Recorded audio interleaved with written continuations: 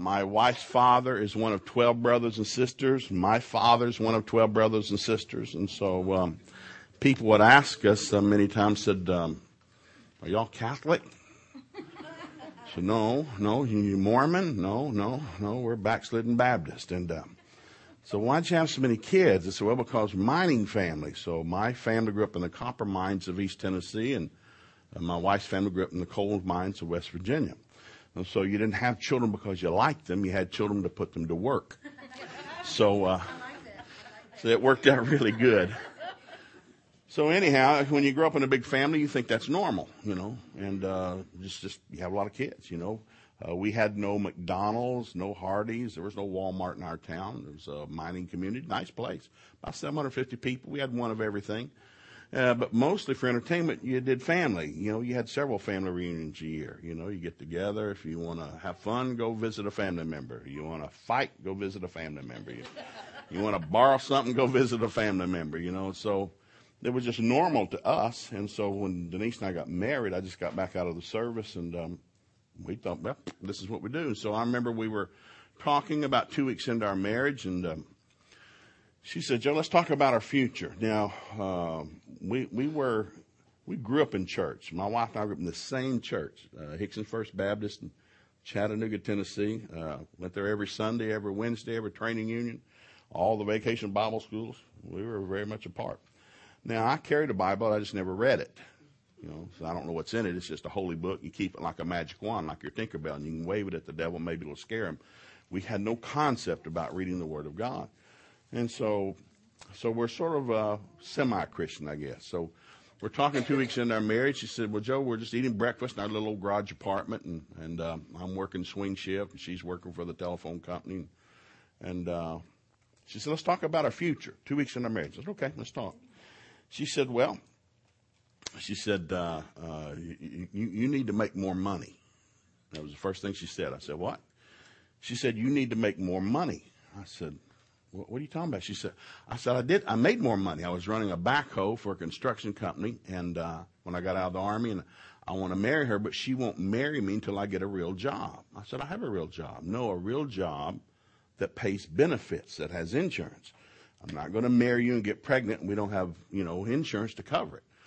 So I quit my construction job, and I got a job as a janitor, believe it or not, with Olin Matheson on the Tennessee River. I wasn't even janitor. 2 weeks I was pulling nails out of blocks, and they promoted me to janitor 2 weeks after they hired me and said, you're going to be janitor up in the milk cast department. I said, great. I said, do I have benefits? Oh, yeah, full benefits. Health insurance? Oh, yeah. So I called my wife. I got home that evening and said, hey, I got a real job. Pays benefits, have health insurance. So let's get married. She said, fine. And so I said, you call a justice of the peace. We're getting married tomorrow. There had never been a church wedding in our family. We're a real poor mining family. We don't pay for church weddings. You just go get somebody to say, I do. And so I was a good Southern husband, so I delegated, you find us a justice of the peace tomorrow. And she did. So 10 o'clock the next morning, we went to a real estate agent in Red Bank, Tennessee, and he opened up at 10 a.m. on Veterans Day, November the 11th. I paid him $10, and he said a few words. I said, I do. My wife said, I do. And while we were going through that, her mother showed up, and my mother showed up. Now, we didn't invite them. And now we love our families, but this is not a social event. This is a legal thing. And so they showed up, and they're all dressed up in their Sunday dresses. And my mom's been crying, and so I'm signing the paper at the guy's desk in this real estate office. And I look back. I go over to my mom, who's a very stout, red-headed Irish woman. And so I said, what are you doing here? And she grabbed me by my collar, and she just jerked me into her face. And she said, is she pregnant? I said, no, she's not pregnant. Why would you say that?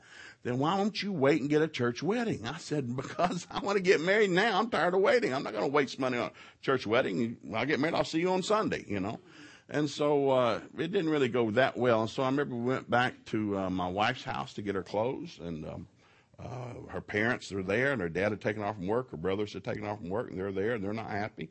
Now, we've been engaged for a year and a half. It wasn't like this was a surprise. I mean, we didn't have a date set, but it's just like, boom, we got married today. And so they're real angry. And so I thought, well, this isn't good. We need to leave. And so we're going out the door, and my mother says, where are you going to go? I said, we're going to go on a honeymoon. She said, where? I said, I don't know. I said, I don't know. This is sort of happened. We just did this last night, And I said, I have 3 days off. I got a full tank of gas, and I got $84. So we'll drive about 150 miles. We'll drive out a half tank of gas, and we'll spend our $84, and we'll be back. And that's what we did. So we got in the car, and my wife said, how far can we go on a half tank of gas? I said, about 150 miles. So she got a map and drew a circle. She said, hey, we can go to Gatlinburg, Tennessee. I said, let's go. So we drove to Gatlinburg, Tennessee. We stopped at Kentucky Fried Chicken for our honeymoon meal, and I love Kentucky Fried Chicken. It was really good. And then we went and we stayed in the Skyland Motel. It's still there. If you ever go to Gatlinburg, Tennessee, beautiful resort town, the first hotel going into town up on the cliff is the Skyland Motel. So we went up and I got in and I said, I'm going to get a room. And back then, I mean, if I can get a room for like $20. And he said, would you like the honeymoon suite? I said, well, sure, we're married. How much is that? That's an extra $2 a night. No problem. Let's get that. So we got the honeymoon suite. Now, the next morning when we got up and we were going to leave and kind of go do a tour in town, I noticed in the rooms, because they're cleaning some of the rooms, and they looked the same as my room. I thought, that guy's taking me for an extra $2. He's charged me $2 for a honeymoon suite. My room's no different than these other rooms. So I stopped by the front office. I said, hey, I was charged an extra $2 for a honeymoon suite, and I don't see that my room's any different than these other rooms. Oh, yeah, it is different. Said the honeymoon suite has the vibrating bed. I said, the what? The vibrating, and it did. Now, you got to be old to remember these. But used to in hotels, they had vibrating beds. It was like a parking meter bolted to the wall, hot wired right to the bed. And so you'd put a quarter in and the bed would. And so, well, it's my honeymoon, so I put 6 quarters in and I just loaded it up. Well, the problem was it never would shut off. It ran all night. It's like, and we couldn't sleep. And so we ended up sleeping on the couch. And anyhow, we finally, we spent our money, went back home. And so, we lived with her parents for about 3 days. And I got a place to rent. We got a garage apartment, and we're there. And we don't have hardly any furniture. But we don't care. We're newlyweds. All we want to do is suck the lips off each other's face. That's all we want to do. Now, I'm going somewhere with this, so hang with me. Everybody's got a different story, but pretty much walks the same path. We're sitting there 2 weeks into our marriage, and he says, let's talk about a future. She said, you need a better job. And I said, I had one. I took a worse one to marry you. She said, no, you need a better job that pays benefits. I said, I know that. She said, well, as long as you understand that. I said, well, I know that. Now, she's never talked to me in any kind of harsh way in a year and a half of dating. But we don't do anything important either. We don't talk about anything important. Where would you like to go? What would you like on your pizza? What movie would you like to see? We're not talking anything deep. We went to the same church. We went to the same elementary, junior, and high school. Our fathers worked at the same company. Our families live 3 miles apart. We're almost kissing cousins. I mean, it's like there was nothing else that deep to talk about. So after that, she said, would you like to have some children? I said, sure, I'd like to have some kids. She said, well, how many do you want? I said, well, that's not up to me. You're the one that's going to have them. How many do you want? She said, well, I'd like to have 5. I said, well, good, 5. And coming from a family of 12, that's a small number. Sure, 5, that's a great number. She said, well, when would you like to have them? I said, well, again, that's up to you. You're the one that's going to have them. When do you want to have them?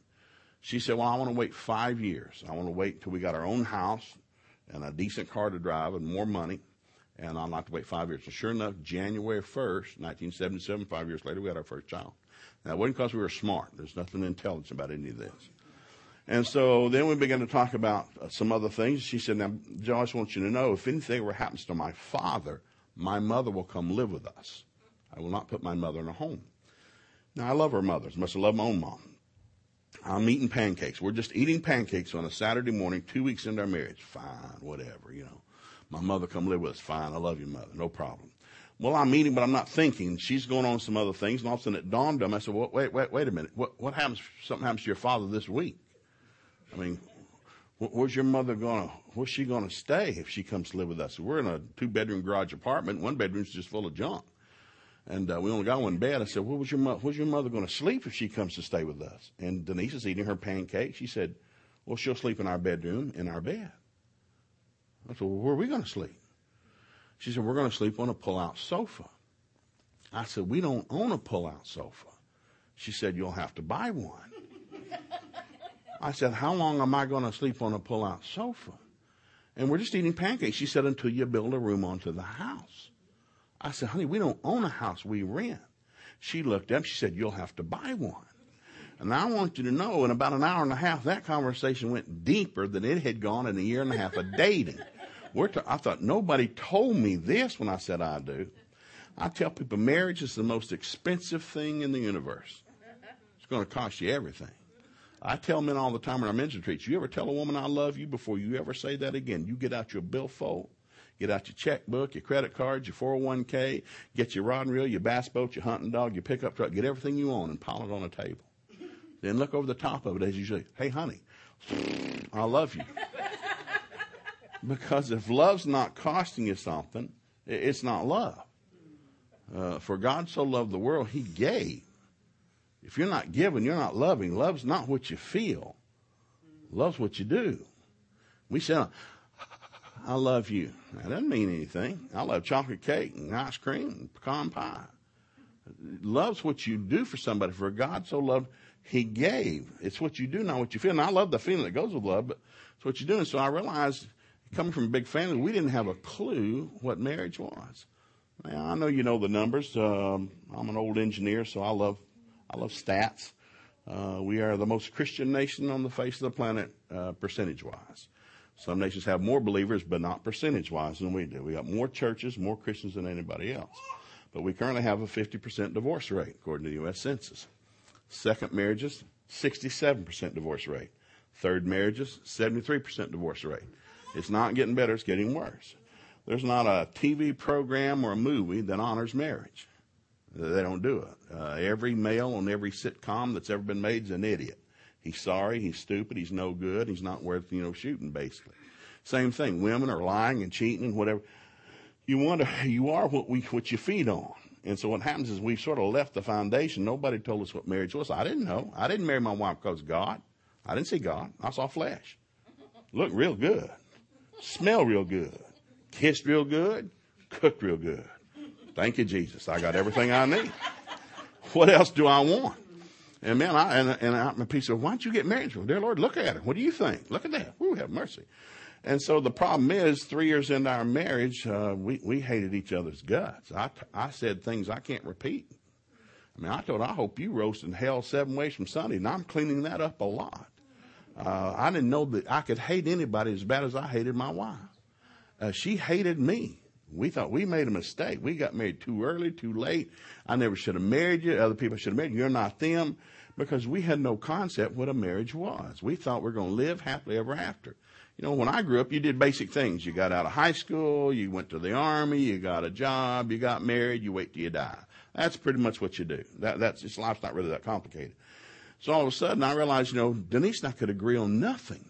We never fought dating. We never had a fight dating. But all of a sudden, we get married, we're trying to make decisions. She never agreed with me, ever. I don't agree with her. That's just stupid. I thought, you're doing this on purpose. You're disagreeing with me on purpose, just trying to make me look stupid.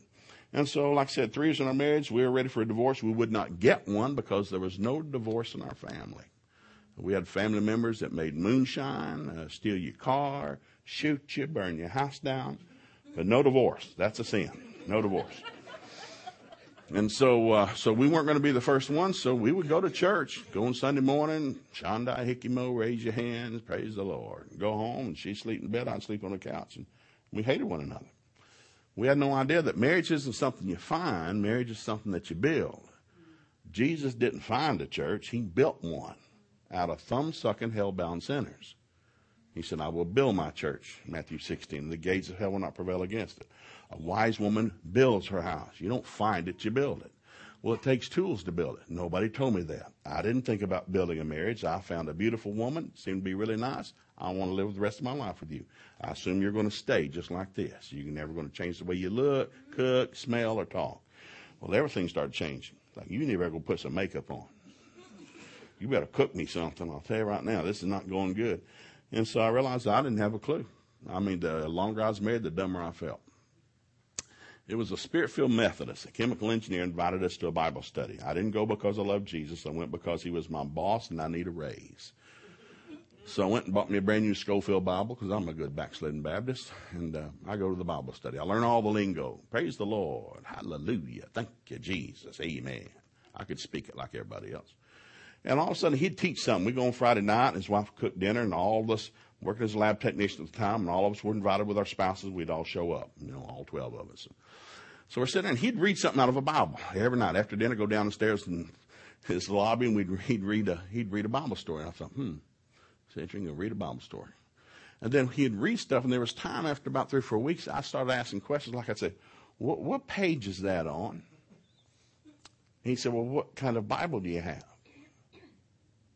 I have an American Bible. No, what translation is it? It's in English. No. And I never got so embarrassed. No, I didn't know there were different translations. Well, what kind should I have? And all of a sudden I realized, your pages aren't the same as my pages? I thought all Bibles were the same. And so all of a sudden it was a learning curve when I began to realize I knew after about 8 weeks why my marriage wasn't going good. I had no clue what a marriage was. Outside of salvation, marriage is the greatest thing God ever made. The Bible says, he that finds a wife finds a good thing, obtains favor from God. Now, the first time I read that, I thought, well, then I found somebody else's thing, because this ain't a good thing. So I got somebody else's thing. Somebody else got mine, because I got something from hell. This is not mine. This is busted. I need to take this back and exchange it for something else. And all of a sudden, I'm beginning to realize I had no clue who I was or what I'm doing or what I'm supposed to do. So this has sort of been a long process, so God's got a great sense of humor. I worked in the electrical industry for 12 years, and I was working as an engineer when God called us into ministry. And I knew when we went into ministry, we would teach on the family. Family is the biggest thing going on. The devil knows that. First thing God made, the garden, we got a family. Got Adam and Eve. There they are. Lucifer's already been fired from his job, been cast down. He's walking around, walks into the garden, gums flap Adam and Eve to death, talks them into sinning. When sin came into the first family, Adam and Eve got fired from their job, evicted from their house, and their children started killing each other. That is not something that began in the 1960s. That happened in the beginning of time. The devil hates God. Can't get at God. God fired him. They asked Jesus, you ever seen Lucifer? Yes. What did he look like? A lightning bolt coming out of heaven? What happened? He got fired from his job. He got a stupid thought one day. He went and met with all the angels at the angelic union hall. And basically, here's what he said, boys, I can take this old man. And the Bible says that 1/3 of the stupid angels said, we think you can too. And 1/3 of the stupid angels stood up and rebelled with Lucifer and tried to remove God from his throne. Well, God kicked him out of heaven and said he was like a lightning bolt. Boom, literally got fired from his job. Thus, that's where we get the term fired. Lucifer was the first one to get fired from his job. And so all of a sudden he's down there and now he's mad, but he can't get at God. So it's like when you get mad at your boyfriend and your girlfriend when you're in school, junior high, high school, and you can't get at them, so you take their picture and you put it on a dartboard. I might not get at them, but I can throw darts at their picture. Well, the Bible says we are being thrown fiery darts from the wicked one. Why? The devil's mad at God, can't get at God. He's going after God's image. That's you and I. You don't have to sin or do anything. He hates our guts. He hated us before we came out of our mother's womb. He hates all humans. That's why hospitals are full, orphanages are full, and prisons are full. Lucifer hates everybody. He's killing, stealing, and destroying. John 10:10. It is an all-out war going on. So what happens is if you get married and you don't know who you are in Christ, in him, in whom, what you're doing here, you're going to blame your spouse for everything that doesn't go right. Thus, a 50% divorce rate. You don't know, you didn't find it, you got to build it. And if you don't use the tools, it's not going to go well. So I'm going to read 2 lists of things to you. It'll be real good. Matter of fact, I'm just going to give you some things out of Genesis. Kind of just lay this foundation. And I'll show you how things got so messed up to begin with. Now I'm reading from the New Living Translation. I have not left the King James. I have to say this, and I go to Texas because we do about 80 seminars a year, and Texans don't read anything except King James.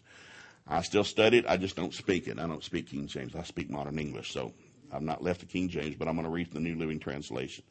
I'm just going to jump in at verse 23 of Genesis 2.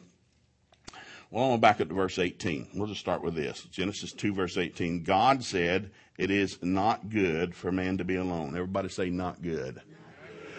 God hasn't changed his mind. Not good for man to be alone. God made humans to get together, male and female. It was his idea.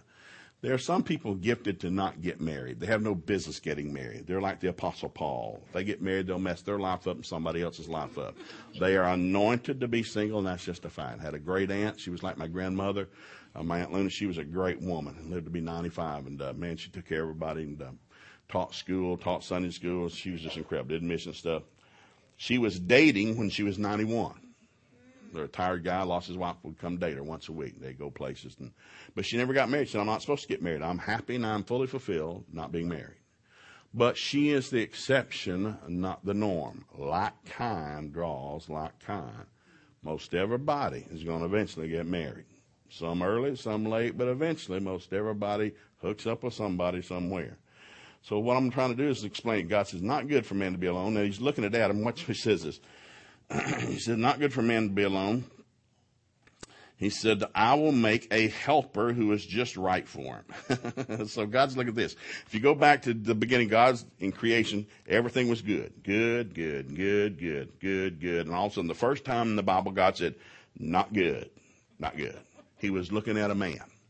Not good. I'm not making it up. It's in here. And so he says, not good. And when he says not good, he said, what is this? Not good. Adam said, what's not good? You. Not good with you. What's the problem? Here, lay down here, take a nap. I'm going to fix this for you. Adam wakes up missing a rib, and in front of him is, whoo, kumbaya God.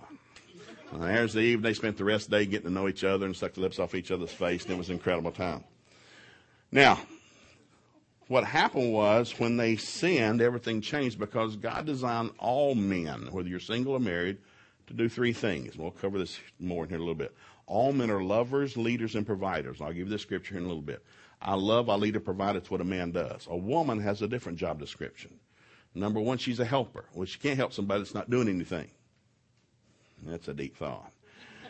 She's a manager of the home. Women are managers, much more detailed than men. You know, they just are. Women use both sides of the brain. Men only use one. That's just a medical fact. Women are also lovers. Older women teach the young women how to love their husbands, love their children. So we basically have different job descriptions. So God made Adam, put him in the garden. He said, you need help to do what? Now here's, I'm going to do this as methodically as I can. Most important thing for every human, and we teach college students, we do things in universities. You need a vision. If you don't know who you are and where you're going, the last thing you need to do is get married. You don't know who you are because you'll try to make your spouse God. Your spouse isn't God. They're not your happiness guru. Now, I only deal with Christians. Been doing this for 30 years. Only Christian couples here. What is it? We're going to get a divorce. What? Well, it's not happy. You're not what? Well, it's not happy. Really? And that's why you're getting a divorce? Or did you marry Bozo the Clown? Are they your happiness guru? Was that? I don't remember that being in any wedding vows. Thou shalt make me happy the rest of thy life. The joy of the Lord is your strength. Merry heart does good like a medicine. Make your own self happy. Your spouse's job not to make you happy. And so if you're not making, you blame them, you're going to have something that doesn't exist, has no power to make you happy. So it's just odd how some people think. So you go back, Adam and Eve were there. When they sinned, God had a job. Adam, I'm going to give you a job. I want you to take dominion, subdue, rule over, all this. Got you a job. Here's a man with a vision. He has a job to rule and reign over the earth. He told him, said, no, I'm going to give you somebody to help you rule and reign. So Adam, number one, had a vision. He got a spouse to help him fulfill the vision. Got that? When the spouse came along, the devil came in, began to gumflap these, and I don't think this vision's real. I don't think it's true. You sure God meant this? You sure God said this? Because the devil has one weapon. He's a liar and a murderer. That's why only the truth can set you free. Well, they sinned. You know the story. Got to go sow the fig leaves. And so I'll jump in here. I'll give you what God said after they've sinned. I'm going to jump into Genesis chapter 3. He's handing out the curses. God comes walking through the garden. Adam, Adam, where are you? Now he knows where he is. He's trying to get him to respond. Adam, where are you? He said, I'm here, Lord. I said, what are you doing? Said, I'm hiding. Why are you hiding? He said, did you eat from that tree I told you not to eat? In essence, did you do something I told you not to do? And so here it starts. Adam, what's with the fig leaves? Well, I was naked. Who told you were naked? Did you eat of that tree? And here's how it starts. Adam said, well, it was the woman you gave me. You know, God, me and you, we were fine. Paradise. It was perfect. And ever since you brought that woman into my life's been going downhill. Her fault. I'm not making it up. I'm paraphrasing. It's in there. God comes down to Eve and says, what's your story? She's thinking, snake. Told you I didn't like snakes. Snake's fault. Not my fault. Snake's fault. So the problem with all sin is nobody takes responsibility for their own life. It's always somebody else's fault. What's the problem? It's the president's fault, Congress' fault, Senate's fault, mayor's fault, in-laws' fault, husband's fault, kids' fault, boss's fault. Not my fault. I'm fine. Now, I only deal with Christians. It's the same sad story I hear every time. Well, if it wasn't for them, I'd be fine. No, we found the problem. Now I'm looking at it right now. You got to start with you. Start with yourself. So they're handing it all off. So I guess it's fine. Sin here. I told you what was going to happen. So here he comes. Genesis chapter 3. He's talking to Lucifer. He said, you're going to crawl on your belly. I'm going to jump into verse 15 of Genesis 3. And I will cause hostility between you and the woman, between your offspring and her offspring. He will strike your head and you will strike his heel. Talking about Jesus. Very prophetic. Then here's the curses. Now that you sinned, I told you sin's got death attached to it. I didn't do this to you. You did it to yourself. To the woman, he said, here's what's going to happen. I'm going to sharpen the pain of your pregnancy, and in pain you will give birth. Now this is the list of curses, which means I assume before the fall, having a baby was not painful at all. That's my assumption. You can read all the translations like, okay, now that you've sinned, you're going to have pain. So I assume before the fall, having a baby is kind of like spitting out a watermelon seed. And after the fall, it's like spitting out a watermelon. Now, my wife's had 6 children, and I've been there every time, and that is a major event. Thank God I'm a male. Just thinking out loud. He says, you're going to have pain in childbirth. And number 2, you will desire to control your husband, but he will rule over you. Now that you've sinned, the thing I made is a gift, husband and wife, marriage relationship, there's a curse on it now. You're going to desire to rule over your husband, and one translation says, but he's going to ruthlessly rule over you. Male chauvinism, women's liberation were not born in the 1960s. They were born in the Garden of Eden when sin nature entered us. And that's why everybody thinks they want to get married, but they don't know what it is. That's why half of them don't make it. And the other half are miserable. What happened? You don't understand how this works, do you? This is a gift from God, but it's been perverted back in the garden. Now, when Jesus came to earth and was raised from the dead, we've been redeemed from that curse. But if you don't know that, you're still living under it. God said, my people, not the unbeliever, my people are destroyed for lack of knowledge. Do you understand what marriage is? Second greatest thing outside of salvation is marriage. There's nothing better God ever did outside of salvation than give you a spouse. You don't hear anybody say that. God said it. Why? Because everything God made hums with power. You understand? I love my wife and I. We got married. We grew up in East Tennessee. A lot of rivers, whitewater rafting. So it's a cheap sport when you got 6 kids. So we're all trained whitewater raft, and we love to go scuba diving. Different things with water. I love water. Water's got power in it. Water is created by God, but it hums with its power. It'll either quench your thirst or it will drown you dead. It's got power. I like fire. I got a big fire pit in my yard out in Oklahoma. Got a fireplace in my house. I love a fire. Fire can have a romantic evening. You grill a hot dog, have marshmallow roast, or it can burn you to death. Fire's got power in it. It'll bless you, it'll curse you. Marriage, closest thing to heaven on earth, closest thing to hell on earth. Based on one thing alone, what you do with it. So whatever it's money, sex, marriage, fire, water, everything God made hums with His power. You handle it right, it'll bless you. You mishandle it, kill you dead. Ark of the Covenant, presence of God, blessing of God, provision of God. Woo, there it is, the ark with the angels on top. God said, where this is me. I'll bless you and I'll protect you and I'll provide for you. But if you touch that box, I will kill you dead. Don't touch the box. Everything God made hum. And the problem is we don't want to read about it. So we came with an instruction manual. You ever notice people don't ever want to read the instruction manual? Here, I'll just fix it. No, you got to read the book. Came with a book. You know how it's supposed to work? And so most people get married for the same reason. We're in love. No, you're not. That's a hormone. It's going to last 18 months. It's just going to shut off in the middle of the night. And you're going to wake up next to a she-devil the next morning. I'll promise you. It's a medical fact. It's not real love. Love's expensive. What you're feeling is a hormone. And it's not love. Trust me, it's coming. Because love's going to cost you. If love's not costing you something, it's not love. Love's expensive. It's a great reward, but it's very expensive. So all of a sudden, here's what's your deal? Well, pain in childbirth, you're going to try to control your husband. Then he comes down to Adam says, because of you, since you've listened to your wife and ate from the tree, the fruit I commanded you not to eat, the ground is cursed because of you. All your life, you will struggle to scratch a living from it. What happened? Economic woes. You can read about it in the paper today. Stock market, economy, unemployment. We're in debt up to our eyeballs. Where'd that come from? Garden of Eden. The earth got cursed. God pronounced it. You're not going to reverse it. That is unless you're born again. If you're born again, I'm not under the curse of the law anymore. I've been redeemed. I might still be on an alien planet, but I'm not messed with by this planet. I live in a different world. I'm still here. I'm in this world, I'm not of this world. Then he goes in and says this, and it'll grow thorns. What is the ground you're going to get a living from? It's going to grow thorns and thistles for you, though you will eat of its grains. Oh, you're going to earn a living, but with bad bosses and crazy employees working next to you in the economy, rolling back, laying off. You didn't get the raise or cutting your pay. They're not going to provide you with insurance anymore. What's happening? Thorns and thistles. So what's going on with the Garden of Eden? It was cursed. And if you don't get to the bottom line, you'll spend the rest of your life blaming a human.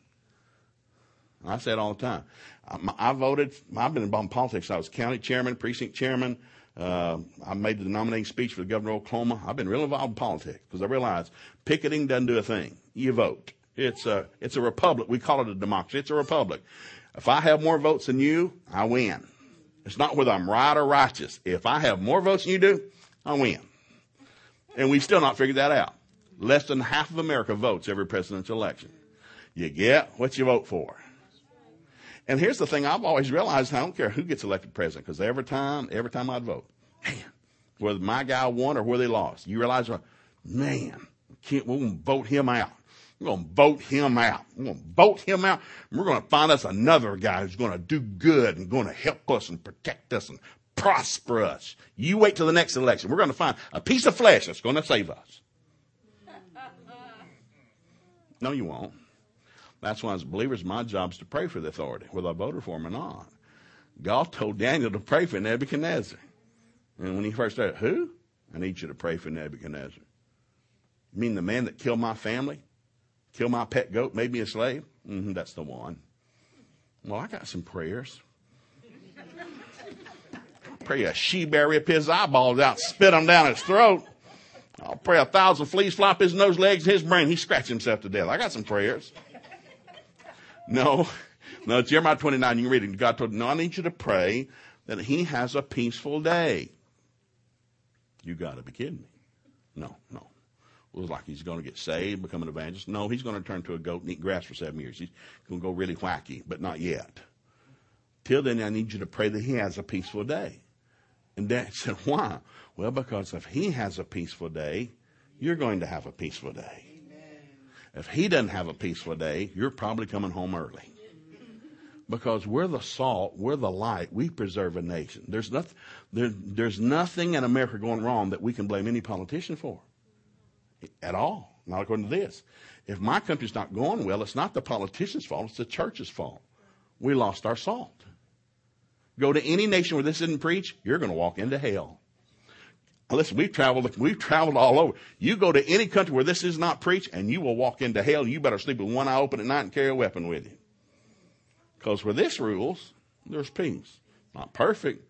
This, where believers, what is it? We're going to pray for our country. Why? So we can live a quiet, peaceful life and know God is in honesty. 1 Timothy, the first thing I want you to do is pray for all those in authority. Why? That you might live a quiet and peaceful life. If you're not living a quiet, peaceful life, it's probably because you're not praying for the authority. It's not who you voted for, it's whether you're praying for them or not. It's always so good. So all of a sudden, the reason I'm doing this is because same thing with marriage. Marriage works by certain law. Like, what is it? This is a blessing. You got to be kidding me. No. Your spouse is a gift from God. Well, I must have been at the back of the line. I'll tell you that right now. No, because you marry your opposite. Now watch this. Look at this. Nobody told us we got married. Adam, you're going to have thorns and thistles. By the sweat of your brow, you'll have food to eat, and you'll return to the ground from which you were made, for you were made from the dust. To dust you're going to go back. Now, here's the thing. I'll give you this right here. I realized when Denise and I first started going to Bible studies and learning the Word of God, I realized, oh, my goodness, nobody told me. What is it? Number one, I realized the earth's under a curse. The whole thing's messed up. Well, let's just get out of here. No, we're the salt. We're the light. We're to be a blessing. You know the list. Jesus gave it 3 different times. What do? Well, we help people. Our job's to fix hell. not gripe about hell, not thumbsuck about hell. We're here to fix hell. We're going to storm hell. Jesus said we're going to storm the gates of hell. Now in the morning, I'm going to kind of do a final thing, but I'll give you this. Matthew 5:9, Jesus said this. He said, blessed are the peacemakers. They should be called the children of God. Now, Sermon on the Mount, you read through it, there's just a great list, but I'm going to focus on this one thing. Blessed are the peacemakers, for they shall be called the children of God. Now, you understand the 60s ruined that word peace forever. We think a peacemaker is somebody that wears flowers in their hair and flip-flops and tie-dye shirt and whirls in the grass. Jesus is the Prince of Peace. When he comes back, you want to be behind him, not in front of him. So this is going to be ugly in front of him. Okay? Peacemaker, if you read it up in the Greek, it says, blessed are the peacemakers. What it says is, blessed are the problem solvers. Who's a peacemaker? They're a problem solver. Jesus solved problems from the time he got up and he went to sleep. What do you do? Well, I'm going to feed hungry people, give water to thirsty people, give hands back to people who don't have any hands, going to raise somebody's dead kid. I'm going to fix hell today. Everywhere I go, I'm going to fix hell. I'm a hell-fixing machine. We're going to give water to the thirsty, food to the hungry, help those that are sick, visit people in prison, help the orphans, what do you do? We fix hell. We fix hell. We are anointed to fix hell. But if you don't know that, you're thumb-sucking about, you know what happened to me? You know what they said about me? You know what I've been through? No, I really don't care. You've not read your book. You're on an alien planet. Tests and trials come to everybody. The devil's a thief, a murderer, and a liar. Do you not understand that? Your job is to resist him. Walk in God's grace. Go be a blessing. Leave something better than you find it. But because we don't know, we want to blame everybody else for our life not going good. If it wasn't for them, I'd be fine. No, that's not true. I'm responsible for me. You can't mess with me. I belong to God. Angels of God camp around about me everywhere I go. God talks to me when I go to sleep and I get up. He's going to surround me with the shield of divine favor. Psalms 5. People are going to like me, not even know why they like me. I'm the head, not the tail, above and not beneath. Didn't say hell would make a run at me. Just said I would always overcome, be more than a conqueror. So all of a sudden here I get married and I thought, well, I married some she-devil and I married somebody else's spouse. And if I can just get rid of her, I'll be fine. I got an aunt that's got 7 husbands. 7. I married one of them. I married them. She said, Joe, I got divorced. I'm going to get married again. We come do the wedding? No, ma'am. I love you. I'll come. I'll eat cake, throw rice at you, but I'm not going to do the wedding. She said, why? Because you have no business getting married again. Why? You keep marrying you. Because, well, I just keep finding bad men. I just keep marrying wrong people. And I think I found the right one. No, you didn't. You keep finding you. Like kind draws like kind. Ahab found Jezebel. Ruth found Boaz. You're going to find you. You keep finding you. Like kind draws like kind. Don't get married. Go home and work on you. Because you're going to marry you. And nobody can seem to understand because they won't read the book. Why not keep messing up? Because you keep marrying yourself. Don't get married. You just need to go work on you for a while. Of course, she wouldn't, bless her heart. So the last Uncle Willie, he's a fun guy, but he ran a beer joint and made good money. He made good money, ran a beer joint in a grocery store, but he stayed drunk all the time. When he's sober, he's really great. He's just slobbery drunk, but he could make money. So my Aunt T died real healthy. She did. She had plastic surgery so many times. Her daughter standing next to the casket looked like her grandmother. Like, who's that in the casket? That's my Aunt T. What is it? Well, she said, it's plastic surgery. She'll never rot. She'll be preserved forever. She's tight. There's not a wrinkle on her face. I'm not trying to be funny. I'm just trying to be truthful. I did a funeral for Uncle one time down in the middle of Odessa. And he died early. And we're up there, and I'm the family preacher. So I do all the weddings and the funerals, and I'm free. So it doesn't matter whether you're Baptist, Church of Christ, Church of God, Assembly of God, Charismatic. I do it for free. So I'm doing the funeral. We're doing it up the front, and we're filing by the casket. And we're going out and do the graveside service, and I got to fly to Nashville. So I'm there. People come by and thanking me. We just did this service. And filing by the casket, and we're close to lid and bury me in a minute. So another uncle came up. Joe, sure appreciate you coming down here doing this. No problem. Here's what he said, because people are so eager. Well, because he died early. He's 53. Well, I guess God needed him in heaven. And I just squeezed his hand real tight, and I said, nah, God didn't need him in heaven. He wasn't any good to anybody down here. He didn't talk to me at the graveside service. He got mad at me. Because we don't know the book, we blame everything and everybody else, except what the real problem is, if we don't know the problem, we won't try to fix it. You got that? So here we go back. Marriage got cursed in the garden. Jesus came to the earth, raised from the dead. Now we're born again. I'm a new creature in Christ. What do you know? Well, I know 3 things. Let's do this. Number 1, I'm a lover. Ephesians 5:25-28. Husbands, love your wife like Christ loved the church and gave himself for it. Love is what God did for us. We didn't deserve it. We were going to hell on purpose. God didn't love us because we're nice. Most people think church is full of nice people. No, it's not. Full of people that were going to hell that got saved. Still falling down. The Bible says the righteous fall 7 times a day, they get back up. We're not the perfect people. We're the getting back up people. Every day we get to repent and forgive. We're still in a growing mode. That's why I love church. So what do you do? Well, I'm to love my wife like Jesus loved me. How did Jesus love me? He loved me when I was not lovable. When I didn't care about him, I don't love my wife because she loves me, because I'm telling you, in our marriage those first 3 years, you're nice to me, I'll be nice to you. You mean to me, I'll be mean to you. You get mad at me, come on, let's just get it on.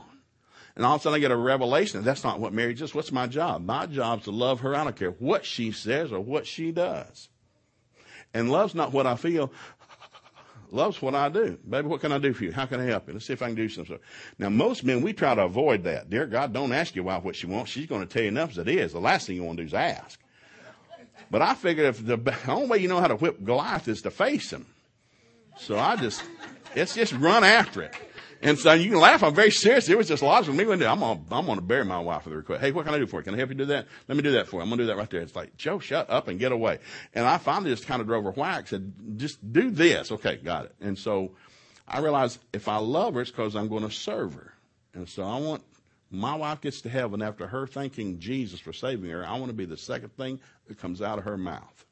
After Jesus, Father, I want to also thank you for my husband, Joe, because he was the greatest thing that ever happened to me outside of getting saved. Did a funeral for a lady one time in Tulsa, my first funeral, coming out of Bible school. And I knew her husband had been sick. They'd been married for 34 years. He had not been doing well. And I was working one of my 3 minimum wage jobs trying to get through Bible school. And this lady was real nice. She'd bring food every now and then. She'd bake us something, give us a turkey for Thanksgiving. So she called, Joe, my husband died. Will you do the funeral? Oh, I'm so sorry, Billy. Yes, I'll come do that. Well, it's going to be the next day. I'm out of Bible school, and I've had the funeral course. So I get my Bible, I get dressed up, we go to her house to visit with her the night before the funeral. Bill, I'm so sorry to hear about Ron. Said, and he just tell me something about him, so I can share it tomorrow. And so I got my notepad, and we consulted, and we prayed. Tell me something about Ron. She said, well, he went to hell, and I want you to tell everybody tomorrow that he went to hell. Now, she's not crying. She's not emotional at all. I was stunned. I thought, is this a joke? I said, what? He said, he went to hell. I want you to tell his relatives tomorrow. He died. He went to hell. He's burning in hell right now. I want you to tell him that. I can't tell anybody that. I don't know that he went to hell. I do. He died cursing God. I was married to him for 34 years. The meanest man I've ever been around in my life. I didn't know that. I'm so sorry to hear that, but I can't tell anybody he went to hell. Well, you better tell him, because that's where he went. He died cursing God. Never did serve God. Made fun of God his whole life. Well, we go to the grave. We go to the funeral next day. I did just a stupid funeral. It was horrible. I didn't even know half what I said. Just quoted scriptures out of context. Just trying to, because I keep looking at him thinking, is he in hell? Is he in hell? We go out to the graveside service. We do the thing. Everybody comes by, greets. They're leaving. We're going to take Billy, get her some dinner, and just spend the rest of the day with her. And it's okay. Billy says, no, I want to stay till they cover him up. What? Because I never stayed at a funeral that long. I want to stay till they put the dirt on him. So I don't know if you ever stayed that long, but, they take the tent down, roll up the green carpet, stack the chairs, and they come, and the forklift comes, and they lower that, then the nice bar around it, they take that away, and it's just, there it is. And then they lower that plate down on it, and then the backhoe comes and scoops the dirt in on top of it. So the backhoe's there, and it's hot, and we're sweating. I'm standing there, and then he said, what are we doing? She wants to stay until they cover him up. I don't know. It's my first funeral. I have no idea what she's doing. We're supposed to help a grieving widow, and that's what I'm trying to do, and I don't just do whatever they need. So they're packing it down. All of a sudden, I can hear Billy singing a song. She's singing to herself. Now, it's noise. Backhoe's right there. She's just sitting there watching that dirt getting packed down. Boom, boom. And she's singing. I finally heard what she was singing. Because I kept thinking, that sounds familiar. That sounds familiar. And what she was singing was, free at last, free at last. Thank God Almighty, I'm free at last. And she was serious. I'm thinking, Father in heaven. So anyhow, the tractor left. Said, well, you ready? I'm ready. Well, let's go do something. Let's go get some. No. She said, so what can we do for her? What would you like? She said, I want some roses. Well, there were flowers. I said, well, I'll go get them. No, I want some fresh roses to plant in my backyard. I never would plant many roses. Said they were too thorny. I want some rose bushes in my backyard. Well, let's go get them. I'll go change clothes. We'll go get them, plant them right now. And so we went, changed clothes, took her down to the nursery, bought 3 beautiful rose bushes, went to her house, and I planted them in the backyard that evening. So we finished that, got them water, and they were, this will be pretty.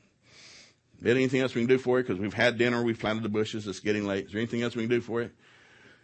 She said, yeah, one more thing. I said, what is it? She said, I want to go to Las Vegas. What? I want to go to Las Vegas. Ron never would take me to Las Vegas. I just want to go once. You know, I don't want to gamble. I just want to go see some shows, eat some of that free food. I just wanted to see it. She said, he wouldn't take me because he said the devil lived in Las Vegas. I said, how would you know? You going to hell anyhow. You wouldn't know. How would you know there's a devil? She said, I want to go to Las Vegas. Now, I'm new. I'm young. So I said, okay, we'll get you there.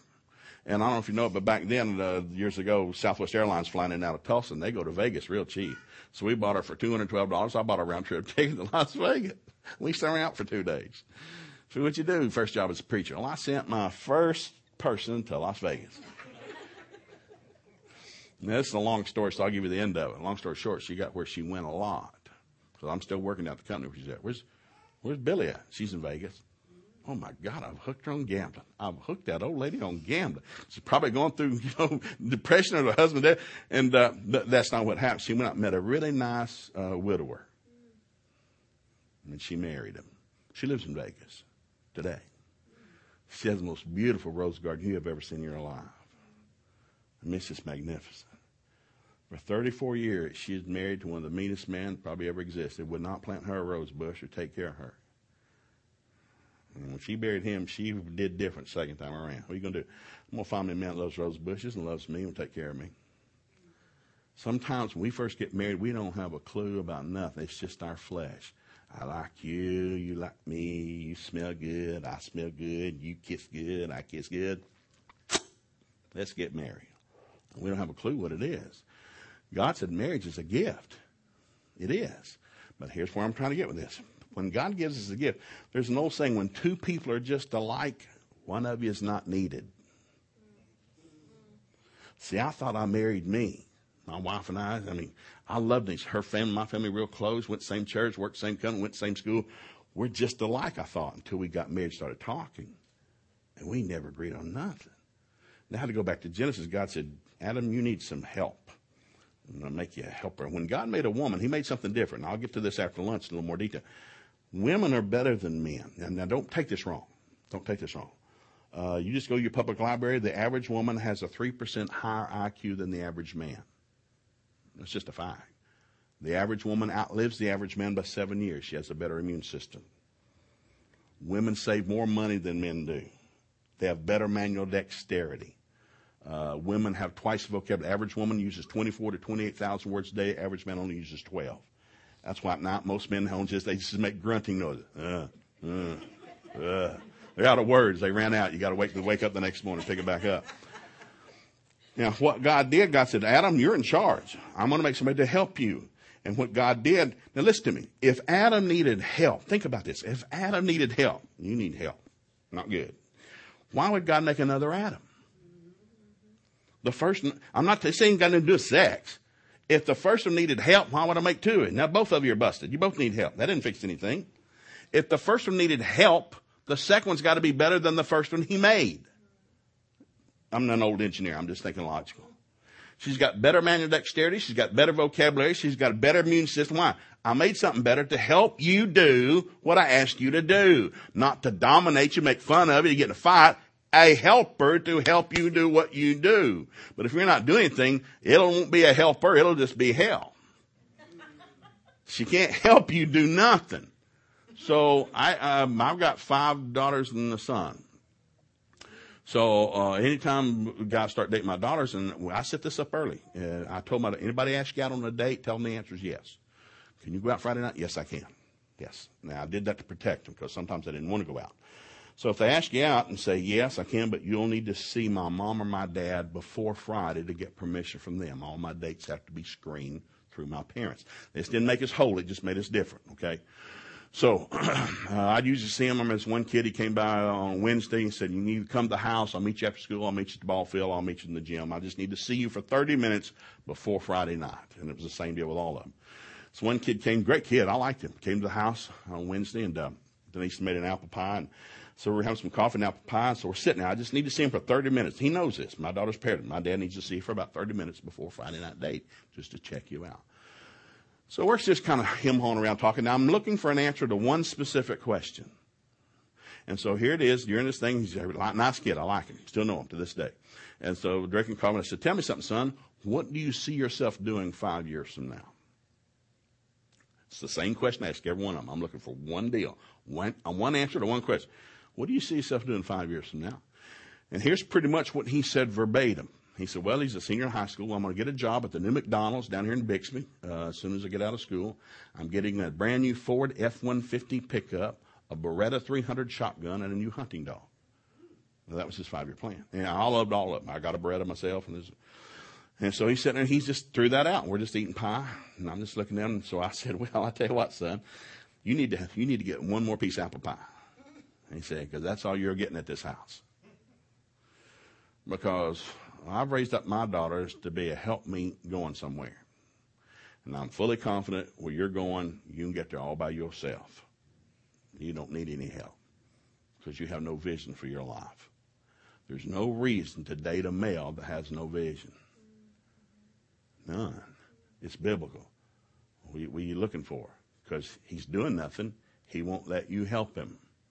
And if he won't let you help him, then you're going to have to dominate and yell and scream. Not toast. Not always toast. You don't listen. And that's where every marriage is. Why? You don't know how it's supposed to work. A man needs a vision. He doesn't have to be perfect. He just needs to have an idea. I don't care. What's your vision? I'm going to dig a ditch to China. Praise God. I want to marry you and help you do that.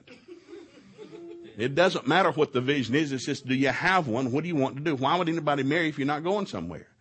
So we go back. So I'm realizing all men are lovers. We do. My job's to love my wife. Number 2, I'm a leader. 1 Corinthians 11:3 is God is the head of Christ.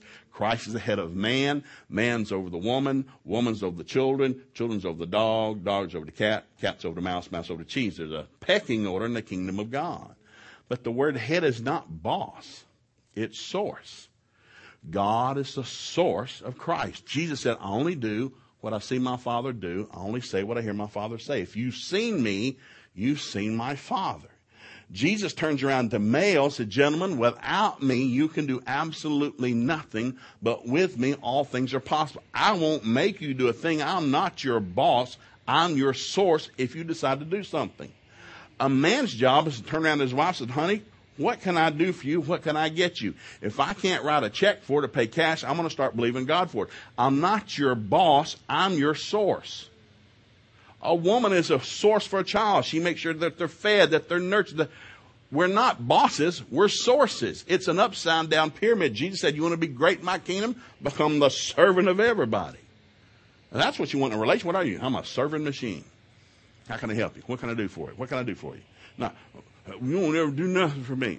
You got it backwards. When I tell people all the time, Hallmark has the cards all wrong. A marriage card, congratulations about getting married. They should say, I'm so sorry I heard you got married. Because a marriage is a funeral. Because a marriage is a covenant. You can't have a covenant unless somebody dies. I'm so sorry I heard you. If you didn't die at that marriage ceremony, you're a half-dead zombie. You're smelly and you're scary. Because what you say at that, before God and witness, you swear before God and witness at a marriage ceremony, I'm going to spend the rest of my life living for this individual. I just died today. I wanted to die. I want to live my life for this individual. But nobody realizes what a marriage ceremony is. They don't listen to the words. What are you doing? Till death us do part, not until I kill you. Until death us do part. I'm going to serve you. So I'm a lover. I'm a leader. My job, my wife's looking for is leadership. And you want to, have a fight. My wife, she gets so mad. I was always an early riser. The Army did that to me. But then when I got in ministry, it flipped because everything's late at night. So I started getting up later, staying up later, getting up later. My wife's still an early riser. My wife, she's not up at 5:30, something's wrong. She goes to bed early, about 9, 5:30, she's up. And when my wife wakes up, she's up. Me, I wake up slow. It takes me 30 minutes to wake up. If you talk to me, I'm going to give you a stupid answer. I don't know anything. My eyes are open. I'm not awake. I'm walking. I'm not awake. Don't talk to me yet. I'm not ready. And so she would get up and she'd, Joe. And she'd, what, Joe, what are we doing today? What? What are we doing today? I don't know. What day is it? What day? What time is it? You know, and we would, by 6 o'clock, we're yelling at one another. Shut up, woman, dear God. Shut up. Back up. Let me get up. Oh, dear God. And I realized after going to marriage seminars, oh, dear God, I know what she wants. She needs some leadership. So to this day, and I got them in my briefcase at the hotel. I carry those small yellow pads with me. And so next to my bed at night when I go to bed, I write down what I'm doing the next day. Here are the 3 things, the 8 things, the 10 things, or the 1 thing I got to do tomorrow. What are you writing it for? Her. She wakes up, she can read it. And she'll come around, she'll get that, and she'll kiss me, and she'll go fix breakfast. She's a happy woman. I know what I'm going to help him do today. He's doing this. But you want a frustrated woman, don't tell her anything. You're going to drive her crazy. Why? I can't help you do nothing. What are we doing? So I'm a lover, I'm a leader, provide leadership. And number 3, I'm a provider. 1 Timothy 5:8, any man that does not financially provide for his family is worse than an infidel. He is as one who is denied the faith. What does that mean? I got to get some cash. I got to make some cash. Now, Denise and I have fought more about money than anything else in 41 years. Because I'm real laid back. I'm just a laid back kind of guy. My dad was an electrician, when I was in high school. I worked with him. I learned to be an electrician. But I learned something about money.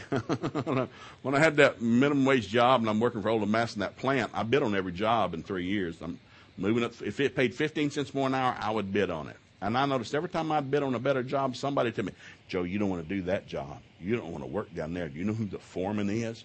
You know what that job's like? That job's hard. That job's hard. That job's dirty. There was always a reason why I shouldn't go do that job. I said, listen, guys, I have a lot of hobbies. Work's not one of them. I work for cash. It is the number one reason I work. What do you work for? Cash. I'm looking for cash. If that job pays more cash than this job, I'm taking that job. I have a lot of hobbies. Work's not one of them. I work for cash. And I realized when I went, people say, how'd you become a lab technician? I outbid everybody. I was working for Old Masson, and I just run the machines, and it was a union shop, and I'd go down if it paid more money than me, I'd sign up. And everybody would always say, McGee, you don't want to work down there. McGee, you don't want to work for them. I said, I don't care. I'm not going home with them. I'm just working for cash. I don't care where I work. And so I'd run every job. And finally, the one job I had not run was the milk cast department, highest paid job in the plant. 4 big furnaces, 20,000 pounds of molten aluminum sitting up on a mezzanine. They got 4 operators, 1 foreman, and a janitor. Well, I'm topped out, and I'm realizing I got to make more money. Man, life's getting expensive. Refrigerator door won't stay shut. Dryer door won't stay shut unless you put duct tape on it. Transmission's leaking. My clothes don't fit. I'm putting on weight. I need couches wore out, beds wore out. I need a TV. I need some cash. So I'm working for cash, and all of a sudden I realized there's no job left except the furnace job. I thought, I need to get down there. So I read the union manual. Now I realized something. In a union plant, you really should read the manual. If you're a Christian, you really should read the manual. So I read the manual. It says you have to promote from within the department. Well, milk cast is the smallest department in the plant. The only place that there is besides being the operator is a janitor. So I bid on the janitor's job. Well, I had to take a cut in pay to take that job. So I signed up one evening, coming next month. McGee, you better get down there. Somebody signed your name up for the blankety-blank job down there, cleaning toilets. I said, no, I signed up. Where are you going? You going to be a janitor? Yeah, trust me. Man, what do you do? And people and I'm not going to explain it to them. And so I got the janitor's job. And it was a fun job. You went to the dump twice a day, drove the forklift, emptied the cans. I love going to the dump because we could throw away the fluorescent light bulbs, the 8-footers. Man, you could chuck that thing like a spear. It's like a science fiction movie. That was incredible. Man, I love going to the dump. And so I just got excited thinking about it. Anyhow. So all of a sudden one day the foreman got promoted to sales, went white collar, and they promoted an operator to foreman, and now there's an opening for the furnace operator. Well, there are some bids coming from the other part of the plant, about 300 employees, 3 big giant departments, big old plant on the Tennessee River, and so I remember I bid on it. And so they gave it to a guy down in the warehouse, and I went down to the union. I said, he can't get that. That's my job. He said, not your job. You haven't been here long enough, Joe. You got less seniority than anybody. I said, no, but I'm in the department, and you have to promote from within the department. Now, I can't give you all of it. It got vulgar and cussing and making fun. It's in your book. You said in the book you have to promote within the department. I'm the only other guy in that department. Well, it went into arbitration for 3 days. I mean, people wrote names on my car and side of my tires, and it got ugly. Like, what are you arguing? Listen, I didn't write the manual. You wrote the manual. I'm just doing what the manual said. That's my job. Well, 3 days later, I became the highest paid guy in the plant. I became a furnace operator. Now they changed the manual, but I had to give me that job. And so I'm sitting up there. I'm trying to make this short because it's about money, and we'll get into this after lunch again. I'm sitting up there, and all of a sudden, I got this job, and I love this job. And It is dangerous. I mean, they got 2 giant steel plates, and twice in 8 hours you empty 20,000 pounds of molten aluminum. So you got the thing, you push a button, giant doors come up off the floor. It's looking like into a volcano. It's just bubbling white, hot molten aluminum. Push another button, it dumps it. Then you push another one, you pull it back down, then you close, you pull it back down, and then you drop in a new sow. We get it from the Navy, big hard piece of aluminum, you put it so it can melt it. Well, it's an induction furnace. So what happens is, when you empty it, that aluminum will set up. So you have to close the lid for just a minute, stand up on top of that giant 8 foot by 8 foot metal lid with square holes in it. You put on the asbestos coat with asbestos shoes and a big mask and asbestos glove, and you drop a steel bar down into that chute, and you take a 10-pound sledgehammer, whoop, whoop, and you got to bust it out before it sets up or it'll run that furnace. So you're sweating, man, it's running off you like Niagara, you're pounding it out. Then you get off, you open it up, put the other side, and you close it. Now you had to do that 2 times in 8 hours. So in 30 minutes each. So for one solid hour, 8-hour shift, you're standing over hell itself. You're sweating every piece of fat you got out of you. It's like, oh, God. But the other 7 hours, you're sitting in front of a 48-inch fan drinking all the Pepsis you want to drink. I'm not making this up. It was an incredible job. I'm up there one day, and a guy walks by the mezzanine every morning about 10 o'clock. Nice pants, white shirt, never sweats. Everybody in this plant sweats. It's the kind of plant that it is. It's just hot. So I asked the foreman one day, hey, who is that guy that comes by every morning? He said, well, that's the lab technician. I said, how come he doesn't sweat? He never sweats. Well, it's because it's air conditioned in the lab. Air conditioned? There's a job down here that's air conditioned? And I'm not making this up. So I said, does he make more? Now I'm talking on marriage. I haven't left the subject. Does he make more money than we do? Sure, lab technician. How much money does he make? He said, how do you get to be one of those? He said, well, you have to have a degree in metallurgy. I said, metallurgy? What's that? Study of metal. So anyhow, I got off work. I went down to the main office, which sits separate from the building. This is where all the main offices, white-collar people and secretaries are, and the plant manager. So I went down there, and I walked in. I'm talking to the receptionist. She said, can I help you? I said, yeah, how do you get to become a lab technician? Now, she's the receptionist. I don't mean this in a bad way, but she really doesn't know what's going on in the plant. She just hired to answer phones and give direct. How do you get to become a lab technician? She said, well, you have to take a test. I said, really? What kind of test? What's a metallurgical test? I said, when do you give them? She said, well, we're giving one on Thursday. We have an opening. I said, can I take that test? Well, sure, I guess. Would you like to? I'd love to take that test. When is it? Well, it's 4:30 on Thursday when I get off at 4 o'clock. I said, well, do I sign something? And so there was a typed piece of paper with 17 names, 17 guys with degrees in metallurgy that are going to apply for this job. And I said, so I signed up. I'm the only handwritten name. My name's handwritten, number 18 on the bottom. So I handed it in. So Thursday I go down there and I walk in to take the test. Now I've been wearing my blue uniform. It's white with sweat. Because it's white. It's like I'm from a science fiction movie. And I smell. I've been on that furnace all day, and I walk in, and the guy giving the test, they're getting ready to start. He said, can I help you? I said, yes, I'm here to take this test. He said, I don't think so. Because everybody's in there in their blazers and their suits. These are college graduates. I said, no, really, I'm here. He said, what's your name? And I said, well, somebody had redid the list and typed it in. It looked official. Oh, okay, well, have a seat. So I sit down. And of course, they hand the test out. Well, it's all on metallurgy. It's 100 ABC questions, A, B, C, or D, A, B, C, or D, multiple choice. So I'm looking at it. So I'm reading the first. So I know about tests. If you don't know the answer, go to the next one. If you don't know the answer, go to the next one. I'm on 57. I'm heading toward 58. I don't know the answer to the thing yet. This might as well be written in Greek. I have no clue what this is. I don't know what this is. It's got a micrometer. I've never seen a micrometer. We had a cheap high school, little country high school. We barely had wood stuff. We didn't have a micrometer. So, well, I'll guess. So I went back to 1. I did A, 2B, 3C, 4D, 5A, and I went ABC, and I did reread it again. I'm looking at it. Now it's a 2-hour test. I finished in 20 minutes.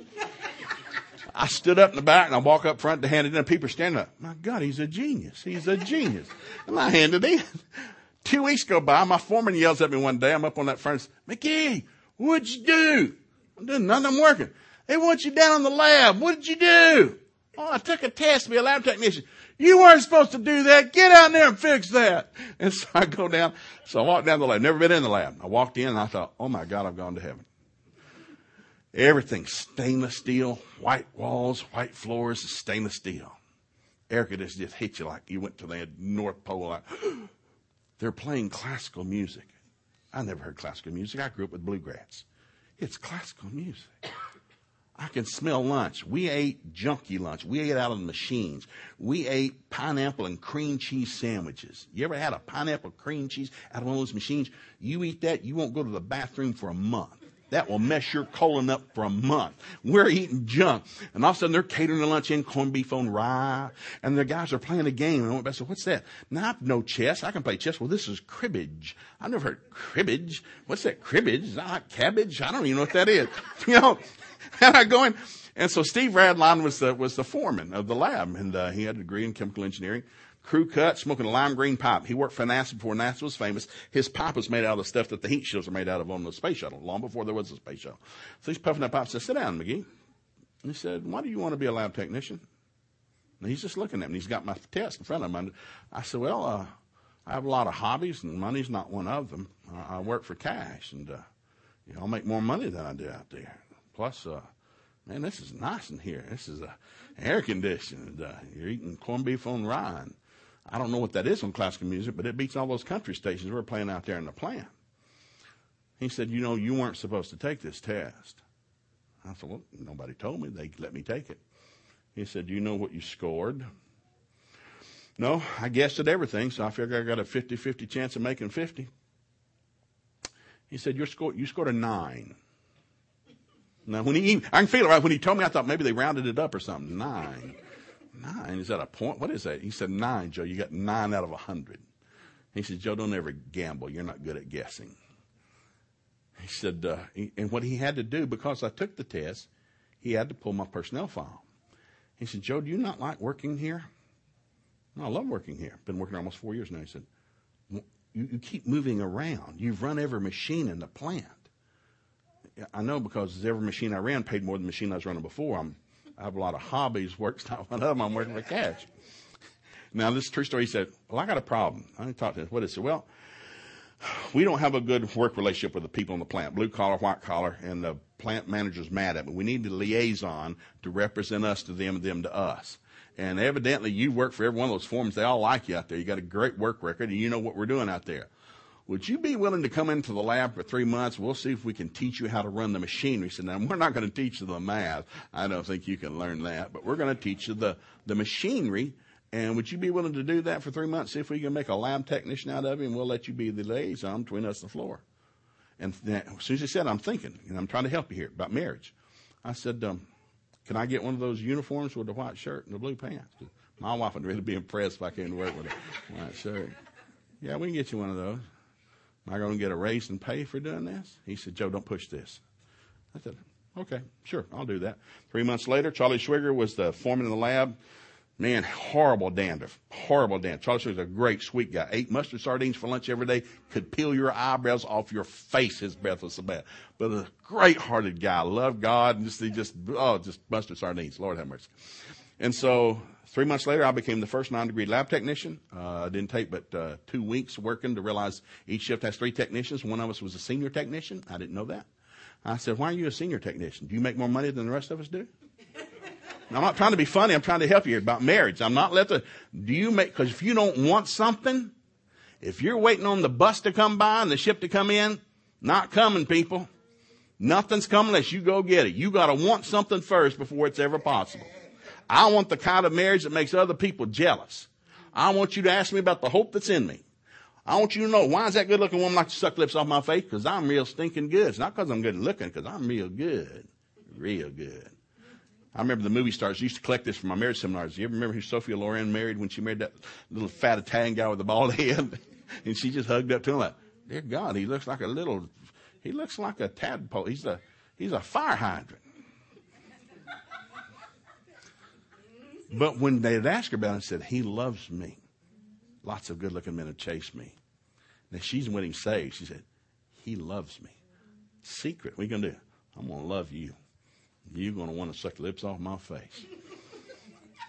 Anyhow, I went and asked how to become a senior lab technician and said you can't do it because you don't know how to run the quantometer. There's only, I think at the time, there's only 4 or 5 in the state of Tennessee. One, University of Tennessee in Knoxville, and we have one here. I said, it can't be that hard. Your quantometer, it's this big machine that does a burn analysis on the metal, tells you how much zinc, manganese, copper's in it. Well, I stayed over every shift for about 2 months to learn how to run it. And so when another position opened up, I asked for it. You can't do it. You can't run the quantometer. Sure I can. Come test me. And I became the first senior lab technician without a degree. Had I not been working, I'd never met Bill Clark. Bill Clark came to work as a new boss for us. Got me spirit filled, and he hired me as an engineer in Sykes, Missouri. Well, I had 1 year of college, and he sent me back to school, and it took 7 years. He sent me back to get my degree, trying to get to become a qualified engineer. And I was telling Pastor, when I finally went to Oral Roberts University, because I became a school administrator, ORU passed a law. I can't stay a school administrator unless I get my master's. So I went 3 summers to get my master's in education. I'm at the last of that. And Dr. Jernigan sent word down. I was in my last class, and I had taught several of the classes for Dr. Don Petrie, who started CB University with Pat Robertson. He and I had known each other for a long time. And I'd teach this class on leadership because my school became the #1 academic school in the United States, and we held it for 5 years. My school. And he said, wow, it's a long story, but I'm trying to show you something here. You get what you want. If you don't want nothing, you don't get nothing. Most people, you don't know how hard, how bad. Everybody's been through hell. Shut your face up. What are you going to do about it? You going to sit here and cry about it because it'll just invite more hell? Or do you want to do something? See, anger won't get you anything. You start getting mad, you just lost all your punch. It won't do anything for you. So all of a sudden, we're sitting there, we're going through this. So Dr. Jernigan went down and said, he said, Joe, we can't find your bachelor's degree anywhere. Did you not send it? I said, no. He said, well, we need it to get your master's to put in. I said, well, I don't have a bachelor's degree. So you got to have a bachelor's degree. How'd you become a school administrator? Well, they fired the first 3 guys in front of me over a 6-year period, and I was number 4. And my pastor hired me because he said, Joe, people like you, and they don't like the school, so you need to take over. I said, I don't know anything about a school. So I started taking classes. Now, I've always taken classes. I love taking classes. And he said, well, you got to have a bachelor's. How'd you get hired? I said, well, they hired me. I didn't have one. How'd you get in the master's program? Well, I showed up the first day of class. You said I needed it. Dr. Petrie was teaching the class. My very first class, master's class at Oral Roberts University. I'm sitting there first day, and Dr. Petrie looked at, Joe, come here a minute, because he got me accredited. So I said, Joe, I got to go back to Missouri. Can you take this class? You know this. 6 weeks to hear the notes. You can do this. And I taught the first master's class I was ever in by the guy who started the program. So they just assumed I'm somebody. So I was sharing with them exactly before it started. So they said, we can't give you a master's, And so what they did, they rolled all my hours from my master's back to my bachelor's to make my bachelor's legal, but I don't have a master's. But I took the course. I made A's. I actually taught some of it. I just don't have a piece of paper to prove it. Now, why am I telling you that? People don't like stories, and I like to laugh. I worked with people who got laid off, got fired. I've been laid off twice. Got fired once. What are you going to do? Well, I can't burn wood in the barrel and cry all day. I'm going to have to get another job. Doing what? Whatever I can right now. We are supposed to fix stuff that's not working. What are you going to do? I'm a problem solver. I'm a lover, leader, and provider. To what? Her. What's her job? Well, she's to help me to manage and love her. Now, watch this. Top 2 needs of a man. There's 4. I'll give you 2. We'll take a break. Top 2 needs of a man in this order. Number 1 need of all men is honor. Men go where they look good. If they don't look good, they won't go there. That's why men like to cut the mufflers off their car, wear our hat backwards, the breeches of a 400-pound man, put 12 speakers in the car. We want you to hear us coming a mile away. What is it? We're like a dog trying to wheel on a stump. We want you to know we've been there. We want to peel our tires, play our music loud. We want to dress weird. It's like, what is that? Please look at me. I don't know who I am. That's why we're trying to get somebody to look at. Why? We need honor. That's why we shoot stuff and hang their heads on the wall. Shot that, killed that, beat that to death, just drug that home. We keep our bowling trophy. We keep our letter jacket. What is it? It's honor. Men need honor by God's design. God has honor. God's got 4 angels called seraphim around his throne right now. Got 6 wings and 9 balls on every side of their head. God made them on purpose. If you could go to heaven right now and look at these weird angels, all they do is cry, holy, holy, holy is the Lord God Almighty who was and is to come. They volley that back and forth 24 hours a day as we know time. Holy, holy. If you can go to heaven and say, Father, what are these things doing? Praising me. Shut your face up. Let's just, holy, holy, holy. Well, how long are they going to do it? Going to do it forever. Shut up. Quit interrupting. Holy, holy, holy. They ever need a break? They don't need a break. They're an angel. Shut up. Let's just, holy. God Almighty created 4 angels who will never do anything but gum flap him. That's their full-time job. Forever. What'd you do, God? I made these things. Really wild like that. What are they doing? Gum flapping me. I love gum flapping. Now, we call it God inhabits praise. God loves praise. You and I were made in the image of God. You got a human that says they don't need praise, they're a liar. We all need praise. But we'll either get it righteously or we will get it unrighteously, but we all need it. We'll peel our tongues out of a red light. We'll turn our music up loud. We'll wear our hat backwards. We'll do what?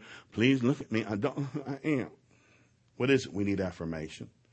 The Bible says, mark the end of a perfect man, into that man is peace. You find a human who knows who they are in Christ, they don't have to prove nothing to nobody. They know who they are.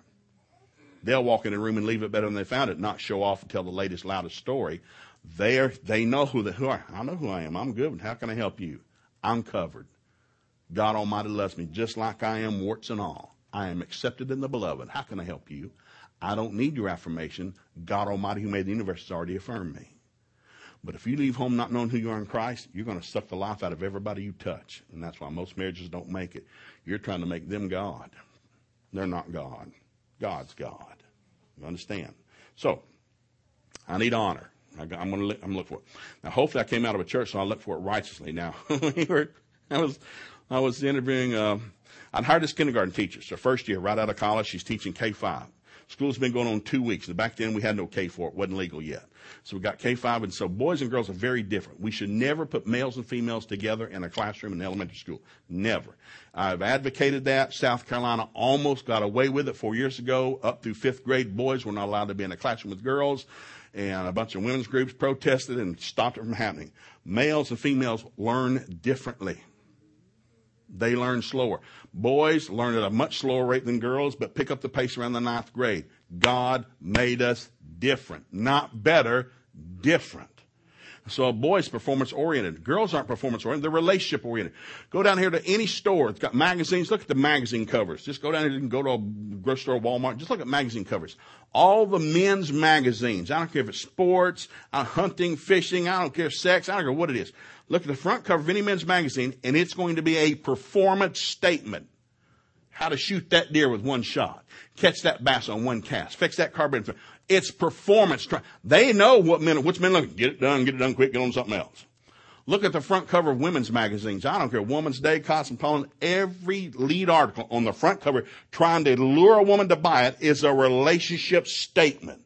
Does he love his mother more than he loves you? Who cares? I don't care. God made us different. So women are relationship-oriented, men are performance-oriented. So a boy, you take and put him in the classroom, kindergarten. I'm coming in. I told the teacher, I'll be in your class later this evening. I have to evaluate you for accreditation. Please do not acknowledge me. I'm just going to stand in the back for 20 minutes and file a report. Well, the minute I came in the back of the room, I just slipped in real quiet. She turned, boys and girls, Mr. McGee, our administrator's here. Turn around and say hello. And I thought, one mark against you. I told you not to do that. Hello, God bless you, turn around. And so what she did, she'd set me up because I'm just going to observe her. Well, she's going to try to do something extra. So she had a game set up. She's going to do a game versus what they've learned in the first 2 weeks of school, which is pretty much nothing. They learned some shapes, some sizes, and some colors. Okay? And so she's going to have, not this side of the room versus this side, she's going to do boys versus girls. Another mark against you. So she throws out the first question. Who has the answer to this? Now, pretty much 90% of the males come out of their desk. Who has the answer to this? Boys are rocking. These are 5-year-olds. Me, call me. I got it. Now, what is that?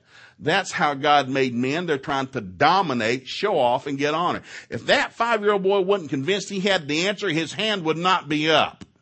His hand's up because he knows he's got the, me, call on me. So 70% of the time, women will call on males versus females in elementary school just to shut them up. And so she calls this kid at the back of the room because he's rocking his desk. Oh, Johnny, okay, well, what's the answer? He yells, B's the answer. And he knows he's got it. Oh, I'm sorry, wrong answer. Who else has an answer? Now, she didn't watch him. I'm back there next to him. He went down like the Red Baron in flames. Like, other males turned on him. You're stupid. He's tearing up. He don't want to participate. He's trying to show off. He just got shot. And so she looks to the other side of the room, and this little girl there. I have an answer. Yes, Susan, with the answer. See if the answer. Oh, I'm sorry, wrong. Oh, I have another answer. A girl will give 12 wrong answers in a row and have a great time. Wasn't that fun? That was so much fun. I just love doing that. You watch them on the playground first day of school. 5-year-old boys come out on the playground. They're never talking. They'll walk out and they just look at the other boys.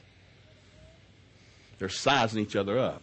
They might throw a rock at another boy. They might hit another boy. But they're not talking to another boy. But 5-year-old girls, first day on the playground, they don't even know each other. They'll cluster like long-lost cousins. And they're sharing stories about their dolls and where they've been, and just making friends immediately. God made males and females different. That's why in the 3rd grade, boys outnumber girls 13-1 in remedial reading classes. Boys dumb? No, they're different. They won't catch up to about the 8th and 9th grade. Around there, they run off and lead girls in the math and science classes. Why? God didn't make us better. He made us different. You marry somebody of the opposite sex from a different family with different talents and abilities. When I did gear ratios, if you put 2 gears together with the same number of teeth, you're going to shear them. Opposites engage. Opposites engage. In the field of electricity, opposites engage. You'll blow something up if you don't put opposites together. Male, what did God do? Made a male, gave a female. Why? They don't think the same. They have different manual dexterity. Women have 2 X chromosomes. Men only have 1. Most men look like they got dressed at the Salvation Army. But we don't have a clue about color. Women say, "You wearing those pants again today?" "Yeah, I wore them, and don't you touch them. I got them broke in. Don't you know?" When a man, for example, I'll give you this, and I love this. They did a video. This is from England. A lady is brushing her teeth, wiping down a kitchen counter, finished packing the school lunch, giving instructions to her kids all at the same time, and will not spit on anything. Women can do 4 things at one time and not be confused. When a man brushes his teeth, 95% of all males, when they brush their teeth, have to get right in front of the sink, feet a foot apart. If they're right-handed, they will brace themselves with their left hand, and research has shown men do not move their toothbrush, they move their heads to the speed of the water coming out of the spigot. Why is that? God made us different. I'm family vacation. When a man has to do something, he has to shut everything else down. That's why if you ever see your husband watching a ball game, you think, "Oh, he's sitting still, I can talk to him." You can sit down next to your husband while he's watching the ball game, and he'll do this to you. He'll like, "What?" And you'll say something credible and tell him, "Aren't you listening to me?" No, he's not. Male brain. This is from the American Medical Association. Male brain. Let's do the female brain. Female brain is like a huge soccer field. Everything she's heard, said, and read about for the last 3 weeks is running around that field. Can come out of her mouth at any given moment and with any number of things. A woman can talk about 3 things in one sentence and not be confused. And the husband says, "My God, what are you talking about?" She knows what she's talking about. They say the male brain is like that soccer field, except it's like a big set of mailboxes. Men compartmentalize everything they do. This is a medical fact. Men compartmentalize. A man's brain's like a lot of mailboxes. So he's got a mailbox for work, mailbox for deer hunting, mailbox for sex, mailbox for, mowing the grass. Wherever a man is the only place he exists. I tried one time, I remember, we're at this couple's house, and he's fixing the doorknob. She's been fix that doorknob. He's got his toolbox, fix the doorknob. And she comes up to him, "Honey, when you finish that, since you got your tools out, I got a faucet leaking in here." And "Will you let me fix the doorknob while I get to it?" Why? He's doing one thing at a time. You talk to a man when he's in one thing, and he'll get mad or confused. "Will you let me finish this?" Why is he's in that one? He's in the mailbox compartment of the doorknob. You got to let me get out of this. Women can be in all the doors at all times. It doesn't bother her. And we wonder, he's just rude. No, he's a male. He does one thing at a time. You ever talk to a man when he's shaving? He'll cut himself. "What? What do you want? Can't you see I'm shaving?" You think, what's wrong with it? He's like, he got lost on a vacation. You ever see a man get lost on a vacation and have to read a map? A man will pull off the side of the road. The first thing a man does before he reads a map is he'll turn the radio off. "Shut up, I'm reading the map." Why?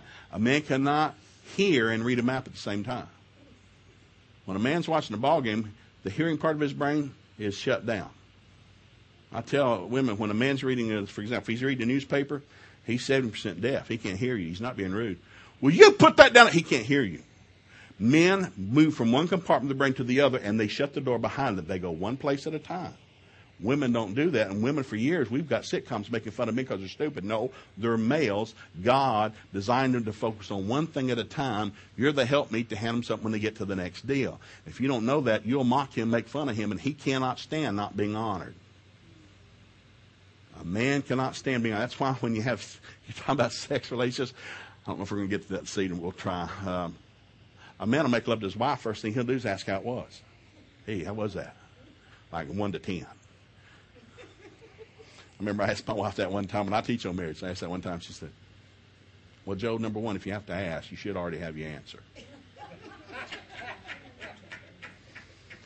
She said, but if I have to, I'm going to go down to Walmart and get a tote board. And I'm just going to, you can get those tote boards where signs come across and you just type in something. So I'm going to get a tote board and I'm going to put it up on top of the wall there in the bedroom. And every time we make love, I'm going to push a button and I'm just going to have 10.0 scroll across. 10.0, 10, and I'm going to have it like, if I have to, we'll just call those things to be not as though they are. What do you want? Because men want to know how they're doing. We measure things, how tall, how wide, how deep, how big. We're performance oriented. That doesn't make us evil. It just makes us different. And so what happens, you come back and you realize when we start talking to solve something, because our full-time job, I was with Denise, talked to her late last night, this morning. 4 of my kids are married and out of college. 2 are finishing their degree up. I got another wedding coming up. Her father just wanted to be with Jesus 2 months ago. My mom's had some medical stuff she's dealing with right now in Chattanooga. We're working with that. We got a lot and that doesn't include the ministry or what we're doing with us. It's like, there's a lot of stuff. So we're having to talk constantly. Wow. 2 are better than 1. So let me just read this to you and then we'll break for lunch. I'm going to read this. 2 are better than 1. Let's hold you all this to realize I want you to understand God made us different on purpose. So, the power of 2. You know all these scriptures, but I'm just going to read them. You can write them down if you want to. Genesis 2:18, I've already given this. The Lord said it is not good for the man to be alone. Everybody say not good. One more time. God said not good for man to be alone. Ecclesiastes chapter 4, verse 9 through 12. Ecclesiastes 4, 9 through 12. 2 are better than 1, for if one falls, he has somebody to help him up. But woe to him that is alone when he falleth, for he doesn't have anybody to help him up. If one lies by themselves, they're probably going to get cold. 2 lie together and have some heat. 1 gets attacked, they're probably going to get whipped, but 2 get attacked, they can withstand the attack. Throughout the Word of God, Old and New Testament, 2 is a powerful number. 2. What's the biggest 2 we know of? Husband and wife. That's why the devil, the day you start thinking about getting married, is going to try to divide you 2. God, listen to me, the devil tried to separate God from his kingdom, God from Adam and Eve, separate Adam from Eve, separate Adam and Eve from the children, Adam and Eve from the The devil is a divider. Jesus is a uniter. Father, make them one together like you and I are one.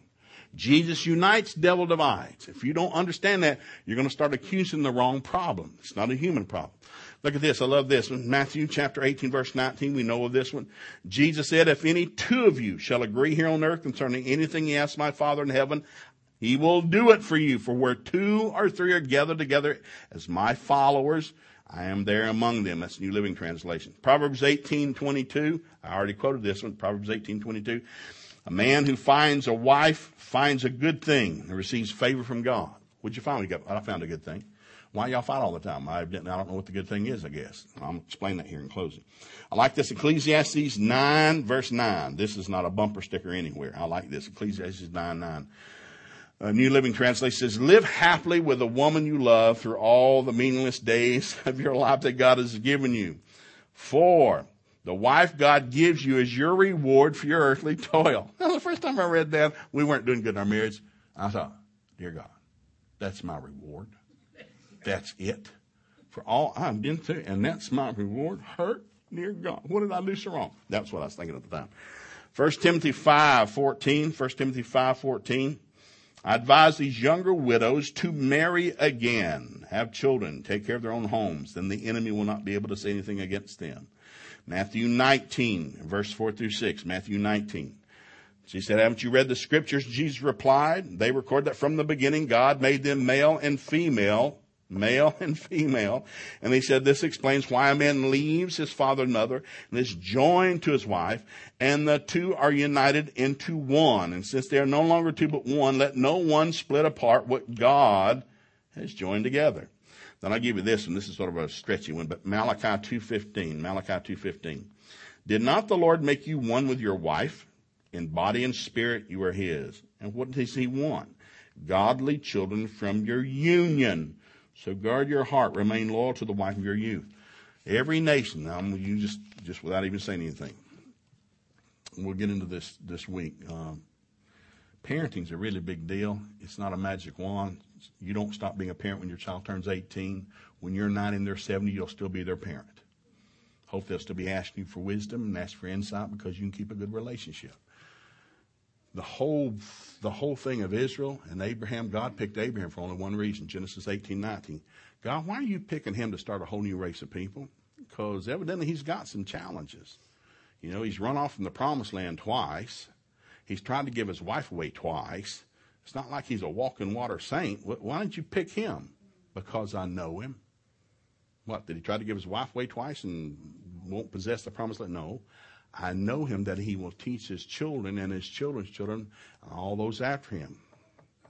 What are you talking about? What good is it if I give this man something, he won't pass it on to the next generation? The church is one generation away from being extinct. We're not focused on the next generation. We're dying. Now, there are several religions in the world that really major on this. Catholicism is huge all over the world, regardless of what you think about them. Why? They're real big on kids. Huge on kids, on having and teaching and training and having schools for them. They got the largest private school in the world. Muslim religion, why? Start early. Well, it's biblical to start early. You know, Isaiah 28:9-10, whom shall we teach the deep doctrines of God to? Those weaned from their mothers, or for most people, that's about a 2-year-old. When do you start teaching about God? When they're 2. How do you teach them? Line upon line, precept on precept. Isaiah 54:13, all of your children shall be taught of the Lord, and great will be their peace and undisturbed composure. Proverbs 22:6, train up a child in the way they should go. When they're old, they'll not depart from it. The Bible is a sardine can of God said, it's really important that you pass on what I'm teaching you. It's real important. Why? Because they're going to do what they think. As a man thinks in his heart, so is he. One thing I've learned in counseling, and just as a husband and father, people do what they think. People wonder why they did that. Because they thought that way. Why do they think that way? Because that's what they fed on. What I feed on is what I think about, is what I do. Had a couple bring their 14-year-old son to me for counseling, and I knew the kid. The kid wasn't bad. He's just normal. And so Dad didn't go to church at all. Mom went all the time. Dad brings him in and says, he's griping. They sit down across my desk. The boy's just like his mother, runs his mouth all the time, doesn't give me respect. Mom, boy, just like his father, never hits a lick at nothing, no good around the house. And they're just you can tell it's just, and what do you want me to do here? Wave a wand at you?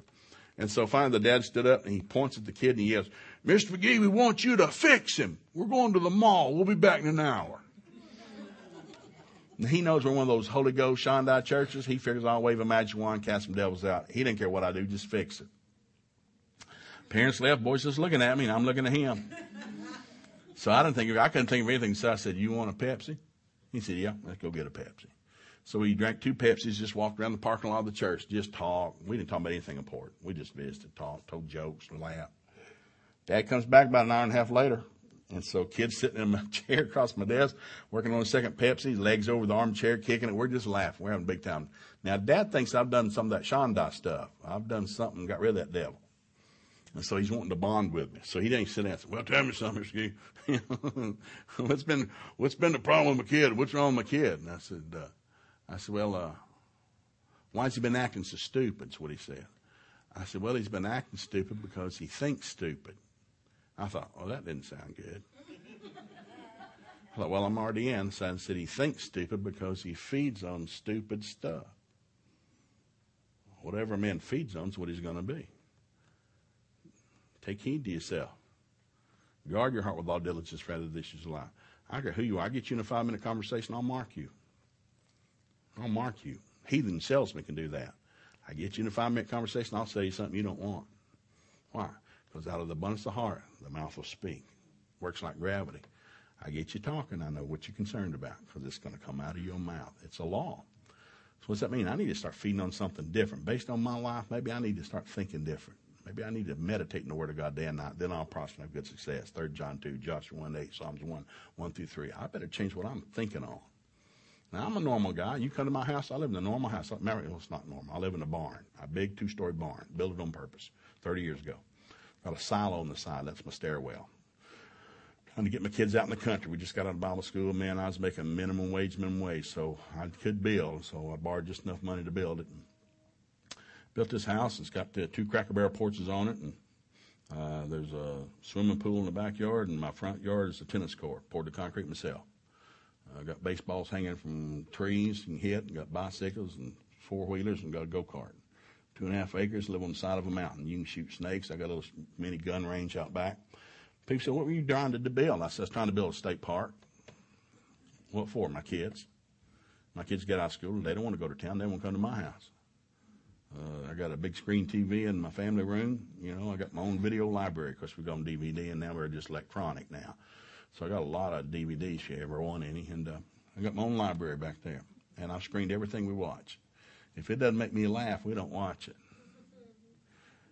So I got a lot of westerns, a lot of John Wayne movies and stuff. And my kids were in college, senior in college, and came home for Christmas.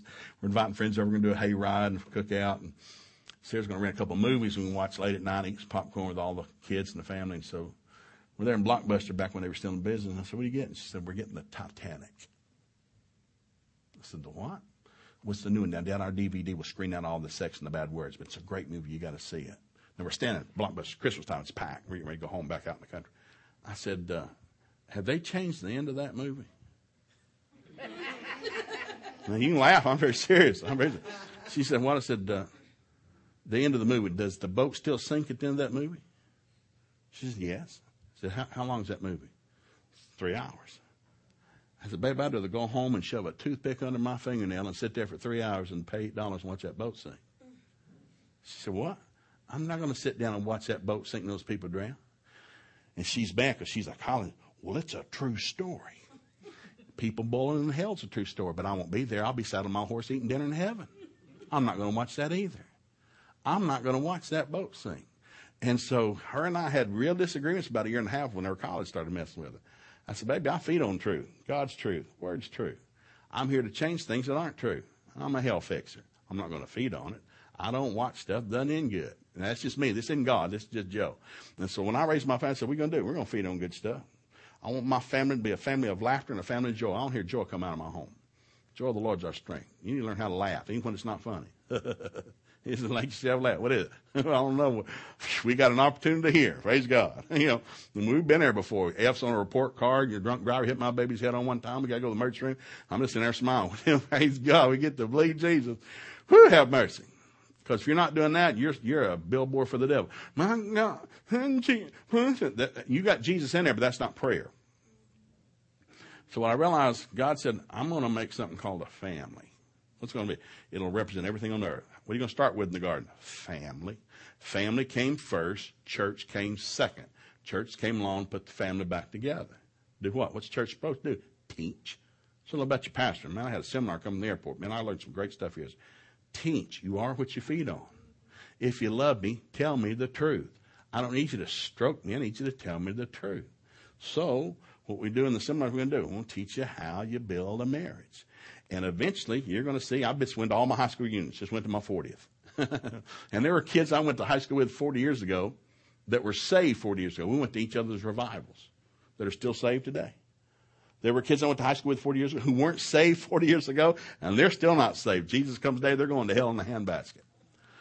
But what was ironic was there's a lot of the kids that I went to high school with 40 years ago who weren't saved then and aren't saved today who are doing real stinking good.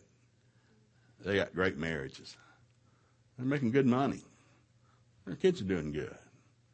And you sit there as a believer and think, well, what's going on? Well, just because they don't know the king doesn't mean they're not working the laws of the kingdom. The laws work whether you're saved or not saved. I push two people off a building. They're both coming to the ground whether they're saved or not saved. Gravity does not look at the Christian. Hey, that's a Christian. Bring him down slow. Gravity works regardless. It's a law. And there are people who have learned the laws of living right, even though they don't know the lawgiver. There are people who know the lawgiver, but they won't feed on what he said to do. Now, what do you want? I want a great marriage. I want my seed, Psalms 112, because I fear God. I pray it twice a day. Father, Psalm 34:11, I ask you to teach me and my family to fear you. I pray it twice a day. Because we fear you, I love this. Proverbs 9:10, Proverbs 1:7, the fear of the Lord is the beginning of wisdom and the beginning of knowledge. With that wisdom, Proverbs 3:16 comes long life, riches, and honor. What are you looking for? Long life, riches, and honor. Well, the world's looking for that too. How are you going to get it? I'm going to fear God first. Fear of the Lord is the beginning of wisdom that brings long life, riches, and honor. So I've told my kids, I expect you to do real stinking good. Real good. I don't expect any. Listen, I didn't say you won't hit the dirt, that you won't have an attack, you won't get a bad report, you won't get laid off, that you won't make an F on a report card, but you better be the one that gets up and goes and fixes it. You got to learn how to get back up. So people say, well, you've been lucky. What? You've been lucky. I mean, all six, but my 4 that are out, all went on college scholarship money. All. Scholarship. How'd you get that? Because I couldn't afford college. We had to get scholarship. So I went and asked people who got scholarship, how'd you get a scholarship? How did you get a scholarship? The wealth of the wicked is laid up for the just. Where's it at? So I went to the local library. I went and visited college professors. How do you get free money? Where do you get free money at? Well, there's a lot of ways. You can do work programs. I realized the biggest way to get money is make a high score on the SAT and ACT test. High school kids only want to take it to pass. They're not trying to get a high score. They're trying to pass. Now, if you're naturally smart, you'll knock the top off it, but you still only took it one time. Well, if the wealth of the wicked is laid up for the just, we're going to knock the top off of that. So all my kids started taking it in the 7th grade. We're going to take the PACT and the PSAT. What for? We're going to practice that test. What are you going to do? Give them what they want. I'm not trying to impress anybody. What do you want? I want you to answer those questions. Well, look, they got a book in the bookstore, questions, the 2,500 words they have on the vocab test for the SAT. It's in a book. Well, any word that's on there came out of this book. Then we might want to read that book once a year. So all my kids had read that book 6 times before they took the test. Well, I pretty much know what's going to be on here. So people say, how'd you get scholarships? We knocked the top off the SAT and ACT test. My senior year, my kids' senior year, they took it 5 times, $39.95 a pop. Kept retaking. Now, Sarah, she was my smartest. Sarah, by the way, my oldest daughter's a college professor today, straight A student. Doesn't mean she kept her room clean or told the truth. Has nothing to do with character whatsoever. You got to separate these things now, parenting. Or else, we got to do it. Well, she was horrible in algebra. She flunked it 2 years in a row. I said, babe, don't you ever become an engineer. If you ever build a bridge, you put your name on the end of that bridge because I'm not driving across it because you stink at math. Everybody's gift's different. We're all gifted different. We'll get into this after lunch. Everybody's gifted different. Where's your gift? My strength is to cover your weakness, not make fun of your weakness. My gift is to help you where you're not good. Your gift is to help me where I'm not good. Members of the body of Christ join together. Husband and wife join together. Family, not mock, not make fun. Cover each other's weakness.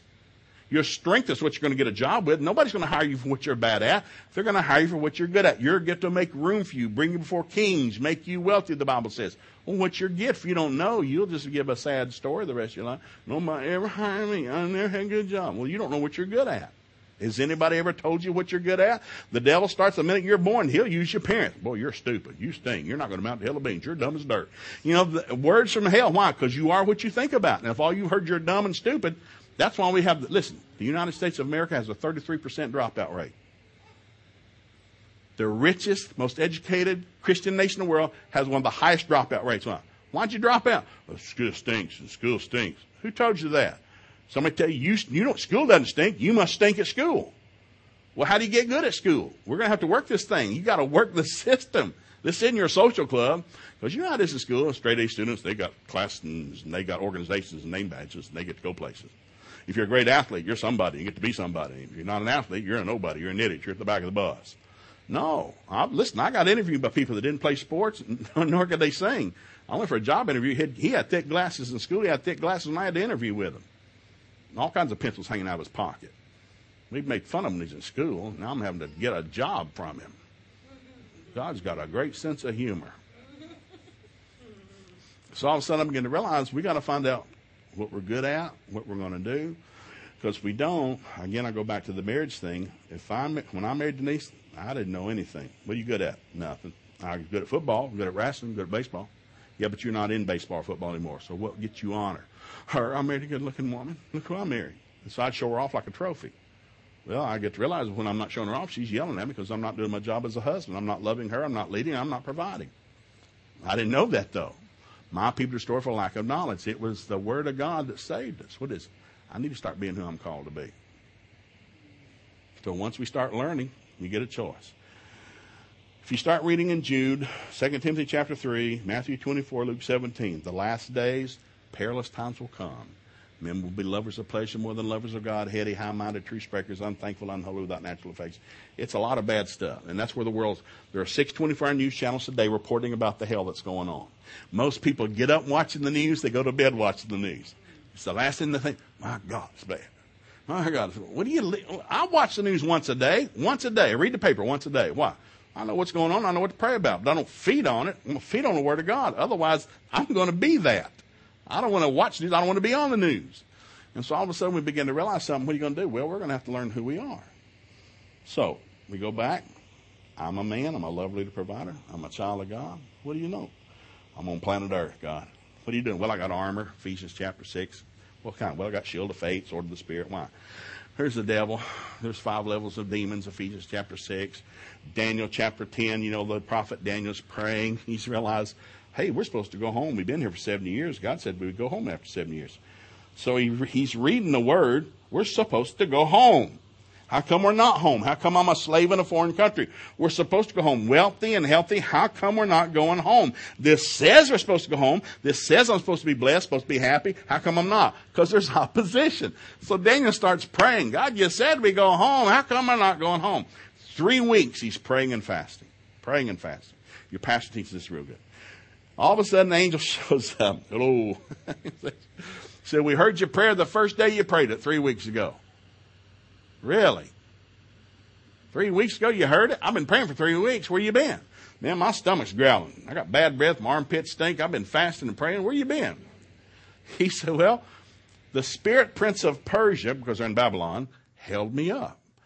The day we heard it, I'm coming with the answer, and a demonic power wrestled me, and I've been wrestling for 3 weeks up there. Well, I thought angels were powerful. We are, but demons are also powerful. For 3 weeks, but thank goodness you kept praying. Finally, Michael, the archangel, came and put his demon in a headlock and loosed me to come bring the answer. Now, I'm not making that up, Daniel chapter 10. Now, what you realize is, what if he'd stopped praying? I'll tell you about, I prayed, nothing happened. Well, I prayed, nothing. Well, you didn't pray long enough. You didn't believe what it said. If it said it, it's true. What if it's not true? God will tell me. I'm his sheep. He's my shepherd. I'll hear his voice. If I'm not supposed to pray, he'll tell me. Otherwise, I'm going after it. We're going after it. Great marriage. Godly seed, going to be mighty upon this planet, wealth and riches will be in their house. So like I said, people say, how'd you kids get all those good jobs? They worked hard, got laid off, they got rolled back, had bosses that wouldn't give them a raise. What are you going to do? Believe God for favor. Psalms 5:12, God's going to surround you with shield of divine favor. Jessica was going to quit. She came home one day and said, I'm going to quit. I hate this job. They promised me a raise 2 years ago and they've not given me nothing. They promised me. So what are you going to do? I'm quitting. I'm going to get me a better job. Really, that's good, baby. That'd make me mad. Now, where is it you're going to go get this better job? What? Yeah, I know they've not treated you right, man. Economy's down. They can't give raises, and you're not selling anything. So I just take this job and shove it. I ain't working here no more. It's a spiritual song. Came on the radio years ago. So where are you going now if you're not going to work there? Where is the job that's giving raises? Where is it? Because I'm going to go with you. I'm going to have all the other kids come with you. We're all going to get a job there. Now, this is not where we're at. So you're looking for something that's already in here. Where are you going? Christ in you, the hope of glory. You're looking, it's already in you. Are you praying for your company? I heard you gripe about your boss a lot. I've heard you gripe about your company for not giving you a raise. I thought we're to pray for those in authority. Have you prayed for your company? Have you prayed for your boss? Maybe you ought to start there because there's no other better place. You blossom where you planted. Now, it didn't happen overnight. She started praying, and sure enough, guys, it was incredible. 6 months later, she got her back pay. 9 months later, she got a raise. A year later, she got a big raise, and she works for me today because I finally hired her. After they gave her all that money back and paid her real good, I hired her. I'm not making that up because she's real smart. So she runs my stuff now. But I said, until you decide to do something yourself, the devil's going to keep you sidetracked looking somewhere. Well, they got lucky. They married a nice person. There are no nice people. They married flesh. Flesh goes stupid on a regular basis. Well, I see them all the time. They seem happy. You don't go with them 24 hours a day. You don't know what kind of hell they've been through. Everybody deals with hell. Tests and trials come to everybody. You got to make your mind up. I'm going to find out what this book says who I am when I was. What are you going to do? I'm going to marry me a good thing. I'm going to build me a great life. I'm going to finish strong. I want to hear, well done, thou good and faithful servant. So what's going to happen, Stephen? Well, we're going to fix it. I'm here, Pastor, and we're laughing about cars, It was about 2 weeks ago. My daughter's coming back, moving back in Carolina. Her husband's going to finish his degree and got the car. And she said, Dad, if you can drive it back for me. I appreciate I'm driving it back. It's a great little car. And all of a sudden it got down to a quarter of a tank and ran out of gas. I thought, something's wrong. So I had to walk down the interstate to get gas. And I had to buy the can to put the gas in because he wouldn't borrow one. I had to buy it. So it's hot. And I'm thinking, man, what is it? So I finally get a hold of the phone. Hey, baby, man, something happened to your car. I'm going to have to get in the shop. What happened? It ran out of gas. Oh, I forgot to tell you, at a quarter of a tank, it's out of gas. Appreciate that. Well, you know, by the time I got that, and I'm heading back to Chattanooga, the car to drive on to Tulsa, and it gets late, and I turn the lights on, and it's like a laser light show. They're just flickering. Just, you know, people are flickering their lights at me. I'm not flickering. They won't stay steady. I'm trying to see. And so I go, baby, there's something wrong with your lights. Oh, I meant to tell you, we hit a black bear about a month ago, and it didn't put a dent, but evidently it jammed that bottom bumper, and the electrical system's all messed up. Praise God. Well, I'll fix that too. We're going to fix that gas tank and fix those lights. That's what I do. I'm a father, and I know you're married, and I gave you away and paid for your wedding and paid for your college. Now I figure you pay for yourself, but evidently, ho, ho, ho. I'm Santa Claus, stuck upside down your chimney. Because my wife said, we're going to have to fix it, Joe. I said, all right. Well, I thought I was fixing myself. You know, I'm getting toward retirement. I'm thinking about me. No, you're thinking about everybody else. We're going to be a blessing. The minute you start pulling back, you're done. God says, I take no pleasure in those that draw back. What are you going to do? Press in. So let's stand up. Here's what we're going to do. We're going to pray. You've been very patient. When we come back, we're going to talk about 4 reasons. I'm going to give a negative statement of a positive thing. Top 4 reasons Christians give for getting divorced. Here they are. Number 1, communication. What's the number 1 reason? You look it up. You can Google it. We'll look it up. Number 1 reason for divorce? Communication. Okay, incompatibility, they call it. Well, what the deal is, communication, 2 ears, 1 mouth. It's a math thing. 2 ears, 1 mouth. You listen twice as much as you talk. All divorces start with words. All affairs start with words. All wars start with words. Life and death is in the power of the tongue. Until you get those scriptures in you about the mouth, you're going to have hell in your life. Life and death in the power of the tongue. You're going to have to shut hell off to start with and start saying what God says about you. Let the redeemed of the Lord say so. Second reason for divorce is money, because we see money different. I see money as freedom. My wife sees money as security. We don't think the same about money. Sold a piece of land one time, working 3 minimum wage jobs, and I had a piece of land I've been trying to sell. We're going to Bible school. Got a $10,000 check. Never seen a check this big in my life. We're living in a little nasty rent house, got holes in the carpet. You know, we're barely getting a gallon of milk a week. $10,000. Now, we have been looking at a bass boat every Sunday after church, because, you know, some people get to go to the lake, you know, and actually get on it, not stand on the shore and throw rocks in it. So I've been believing God for a boat. I'm going to get a bass boat. Take the kids skiing and fishing. That's a use, but it's a good one. So we've been looking every Sunday. You know, $10,000 bass boat. I was going to get this check. We're jumping up down thanking Jesus. And I just had 2 kids at the time. I said, all right, get in the truck. Here we go. We're going. And he says, go, where are we going? We're going to get that bass boat, man. Been believing God for 7 months. That bass boat. We got us a boat. We're going to the lake. And Denise said, wait a second. We're not wasting $10,000 on the bass boat.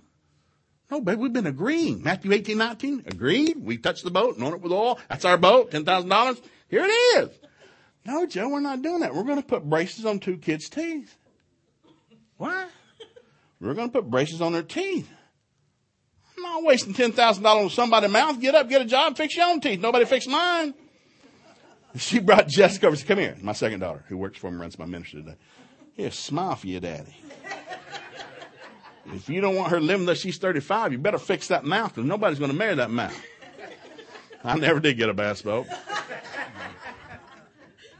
So we're going to talk about money, how you get an agreement on that. Third thing is about children, because big disagreement on how to raise kids.